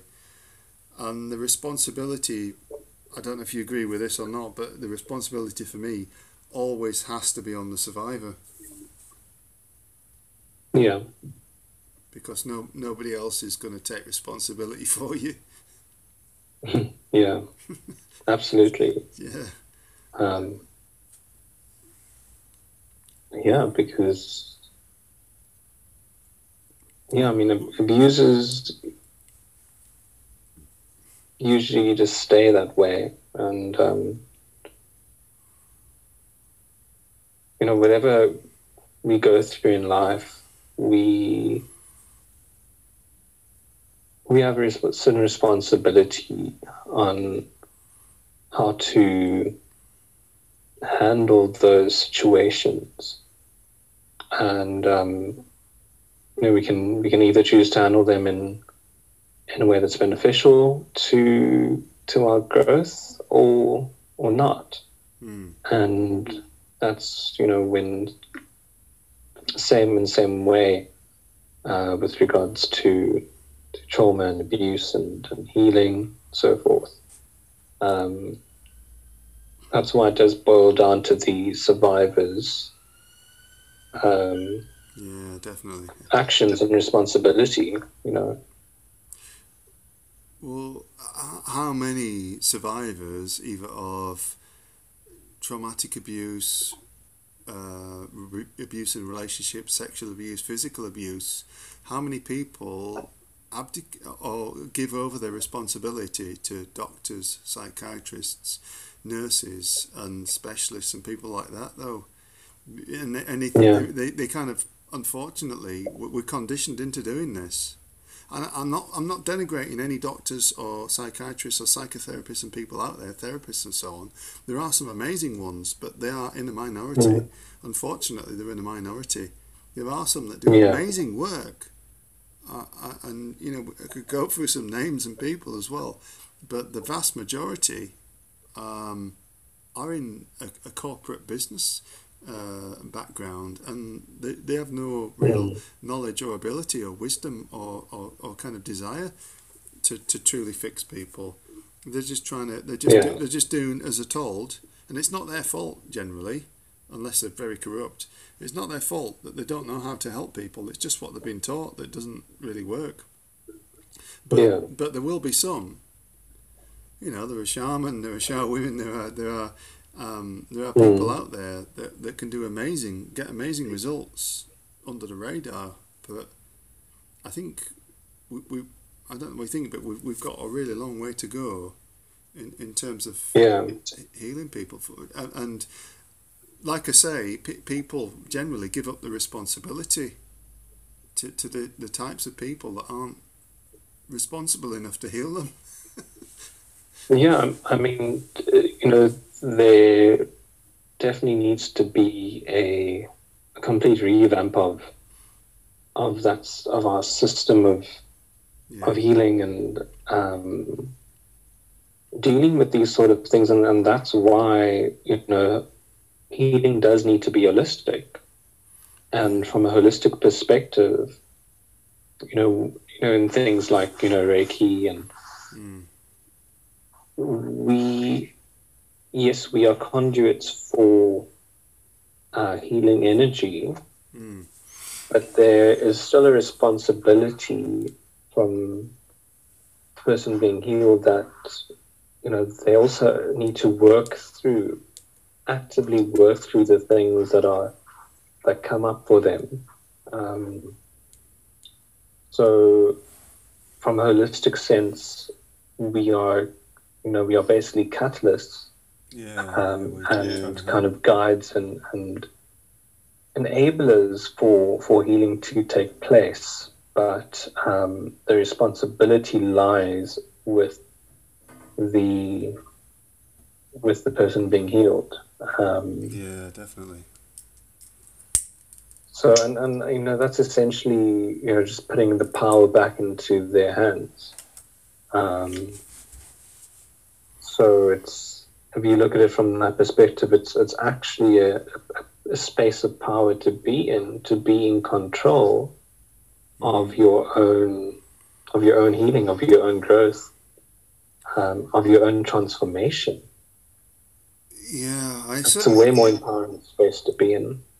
Of course, I certainly experienced that from going through from 2006 to about 2011 and 12. I was in the hands of so-called healthcare system over here, and it just nearly killed me on more than one occasion. They lied to me. They tried to bribe me when they found out that I knew I'd been lied to, and all kinds of stuff. And it was just horrendous. It was just like I discovered how kind of flawed that system was when I made the conscious decision to leave it and to be responsible for my own healing. Within a year, I'd made absolute more progress than I'd made in the previous 6 years and beyond. But most people are so frightened to get away from kind of being coddled by that system and being dependent on it, that they'll go through hell just to stay in it. It's like being suckled on this thing that's like, well, they'll wait, kind of 4, 5, 6 months for one appointment, and that appointment they won't get satisfaction. They'll wait for the next appointment. They'll go for another. They'll wait for one more, and they don't make any progress because it's a compartmentalized system and they just get passed around from pillar to post. So I really do feel sorry for people that are, and I still know, kind of associates and friends where they are still trapped in that, and I will never go to them and say, this is wrong, you need to just do this, that, the other. I might suggest they try certain things, but if they're not ready, there's nothing you can do. Yeah, absolutely. I just feel blessed that I got out at the right time and saved my own life. And from then, I don't rely on them at all. Sometimes you have to deal with that system, but they don't help me. They don't pay for any of the medicine that I need, the stuff that I need. I have to pay for it myself. And it's like, well, I took back responsibility for my own healthcare. And, if I have a serious problem, if I break an arm and or a leg, I'll go to them because they can deal with trauma and so on. But I won't go to them for chronic illness or anything else like that. I won't go to them for emotional issues or therapy and stuff like that because you won't get it. Yeah. You'll just get showered with drugs and kind of, their agenda. So, it's interesting as well to say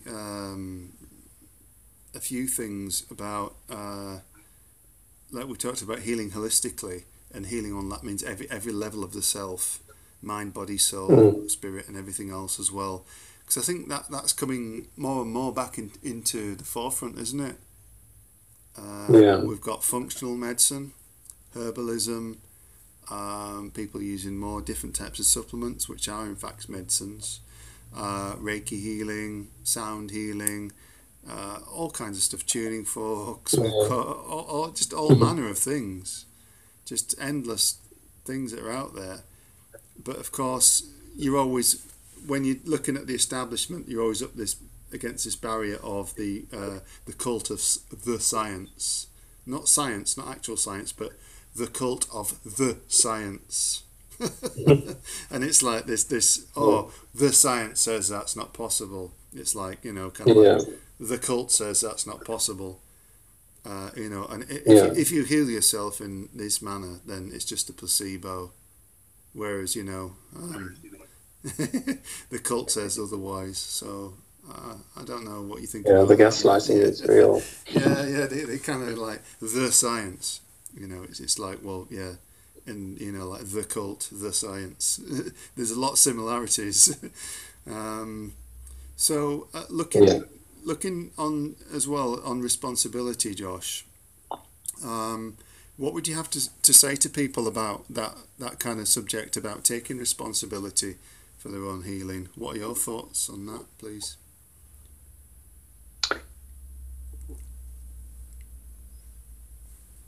As I mentioned before, it's a really powerful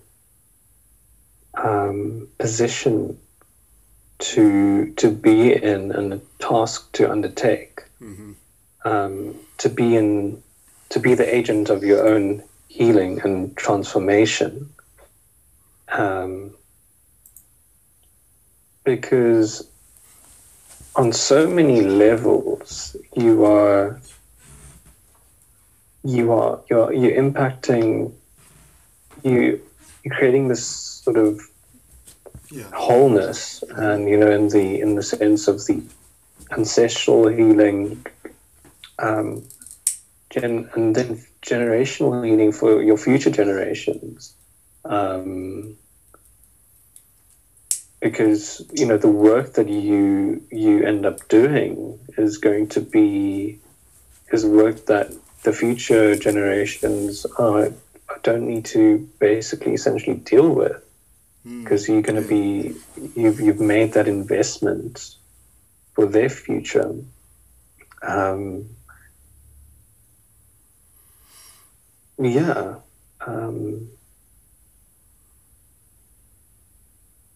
And I mean, you taking on the responsibility for, to be your own agent of healing inspires others to do the same for their own lives and for their own selves. Very true. And we can create this culture of taking ownership of that. I think we will see an exponential amount of growth as a society, and that will in turn create more positive change. Once we hold ourselves accountable for the things that truly matter. I think that's very true, but isn't that really scary for a lot of people? I find that a lot of people are scared to death of that. Because I guess we don't really know how to do it. We haven't been. Well, some of us do. We've been conditioned. Carry on. Sorry.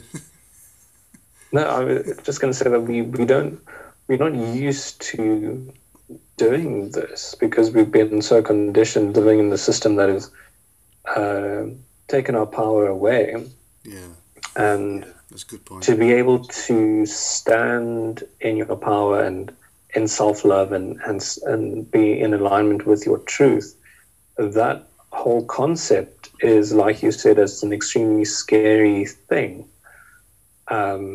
because structures, power structures like religion and within society has in effect kind of demonized that and made it seem like it's completely wrong and selfish, and indeed, it's been given this bad image. So to step out of that mold is something that is really challenging, and that's why it's for people who are at the forefront of this sort of movement, if I can call it that, because it is in a sense like this revolutionization of the system.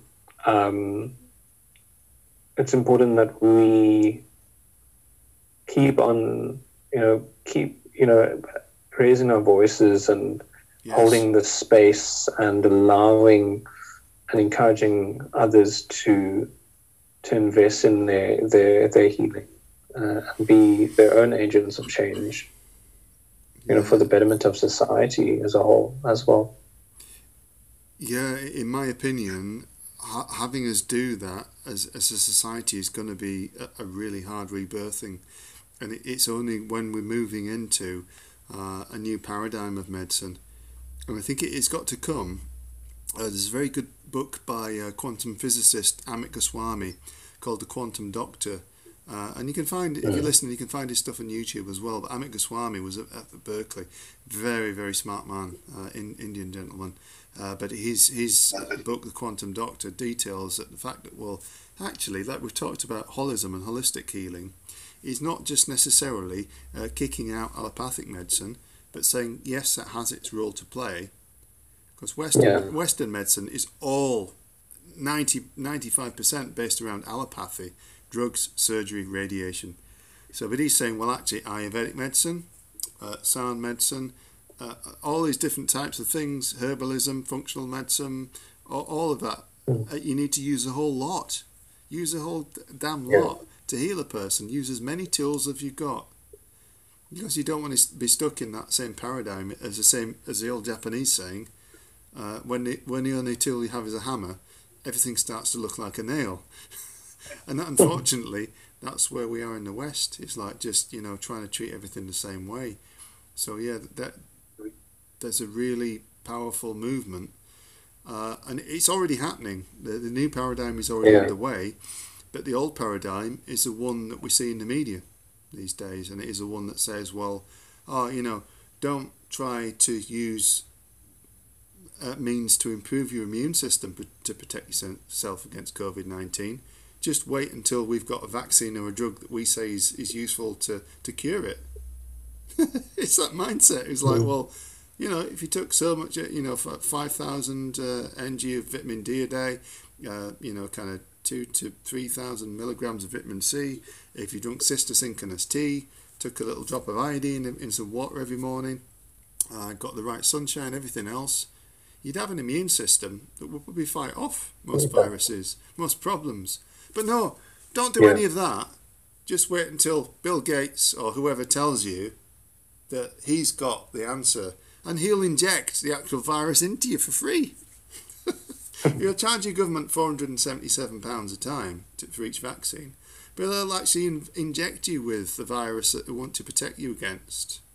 And then, when you get sick, it's none of our business. We didn't do that to you. You acquiesced. So it's like this crazy antithesis of like, well, what you should do is protect yourself. If you get a phone call and somebody says, all right, there's a gang of people on the way to your home to kind of attack you or kind of smash your windows and kind of rob you, whatever, you'd do anything you could to protect yourself.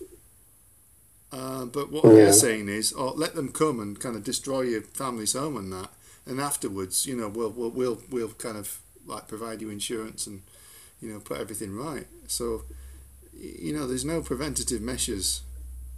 It's just shock and fear, and we'll save you afterwards. And I feel that is the major part of what's wrong with Western medicine. Like in China, you'd only pay the doctors, when your whole family was well. Wow. You don't when people are sick, you don't pay your bill. You don't pay a doctor's bill.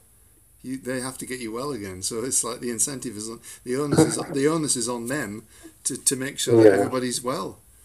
You only pay them when it's like the opposite of the West. It's just crazy. In the West, you pay when you're sick. So it seems to be bizarre. All right, Josh. Next, have you got any other questions, or anything? Any questions for me, or is there anything else that you want to go through? I'm not. I can't remember what was on your list.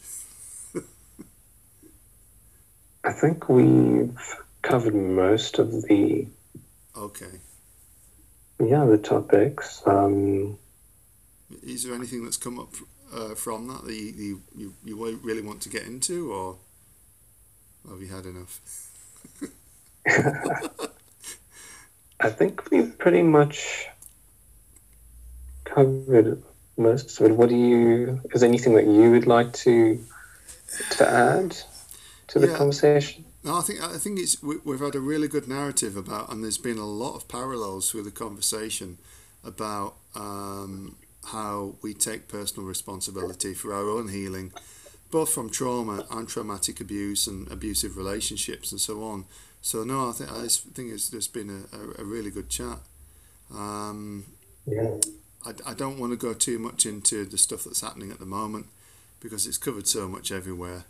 But there will be a lot. I think there'll be a lot of what we said that's really of a lot of use to people as well. Because there are massive parallels between being in an abusive relationship and now us collectively having an abusive relationship from the people that purport to govern us. These people that we let ourselves believe that we've elected. Yeah. You get a choice of 2 candidates every time, and the same people, the same people blackmail through sexual and political and other types of blackmail, control both candidates. So, like the old saying is, whoever you vote for, the government still gets in. And people are saying, "Oh, you've got to go out and vote. You've got to go out and make your mark, make your choice." But I think what we're going to go through this next year is seeing the death of democracy, because it's already been supplanted by these forces, and when they start to change our way of living and our way of society without our consent, then you're really fucked. You're really in trouble. And I think that's if we're not careful, that's what's going to happen. We're going to end up kind of living like the Chinese do with 24/7 surveillance on a system of social engineering. It could get, if you live in a city, I think now is probably, if you're not good with that, it's time to get out of the city and try and live off grid or go off grid somewhat. I don't know what you feel about that. Yeah, I definitely think that it's a possibility if we don't, as a collective, choose to, raise our level of consciousness, and because the things that happen to us, and this going back in the beginning of the conversation, we were talking about what are the the impact of the subconscious sort of motivators for things, and the more that we as a collective can choose to awaken and heal and become aware of what's happening, the more likely there's to be a positive outcome from everything that's happening right now. It can go either way. It's up to us. We hold the power to change this narrative. Indeed. So it's very important that we choose to stand in our power and make that positive change. Yeah, that those are powerful words as well. It is literally up to us what we choose to believe, what we choose to talk about. Not everybody in our lives is going to understand that. Not everybody's going to get it, but it's important that we say it anyway. And if we come up against a brick wall with somebody, if we say something to somebody and they're like, "Oh, shut up, you're a stupid conspiracy theorist," or they're, kind of negatively, passively abusive to us, then not to go back there again. Don't cast pearls before swine. Don't try and go there. If somebody's, that's maybe just a way of saying it, but don't try and kind of hammer home your point to somebody. But if they're not resonating with you, then just move along. There's always somebody else that will do, I suppose. Yeah. So well, is there anything you'd like to say in conclusion? Anything at all that?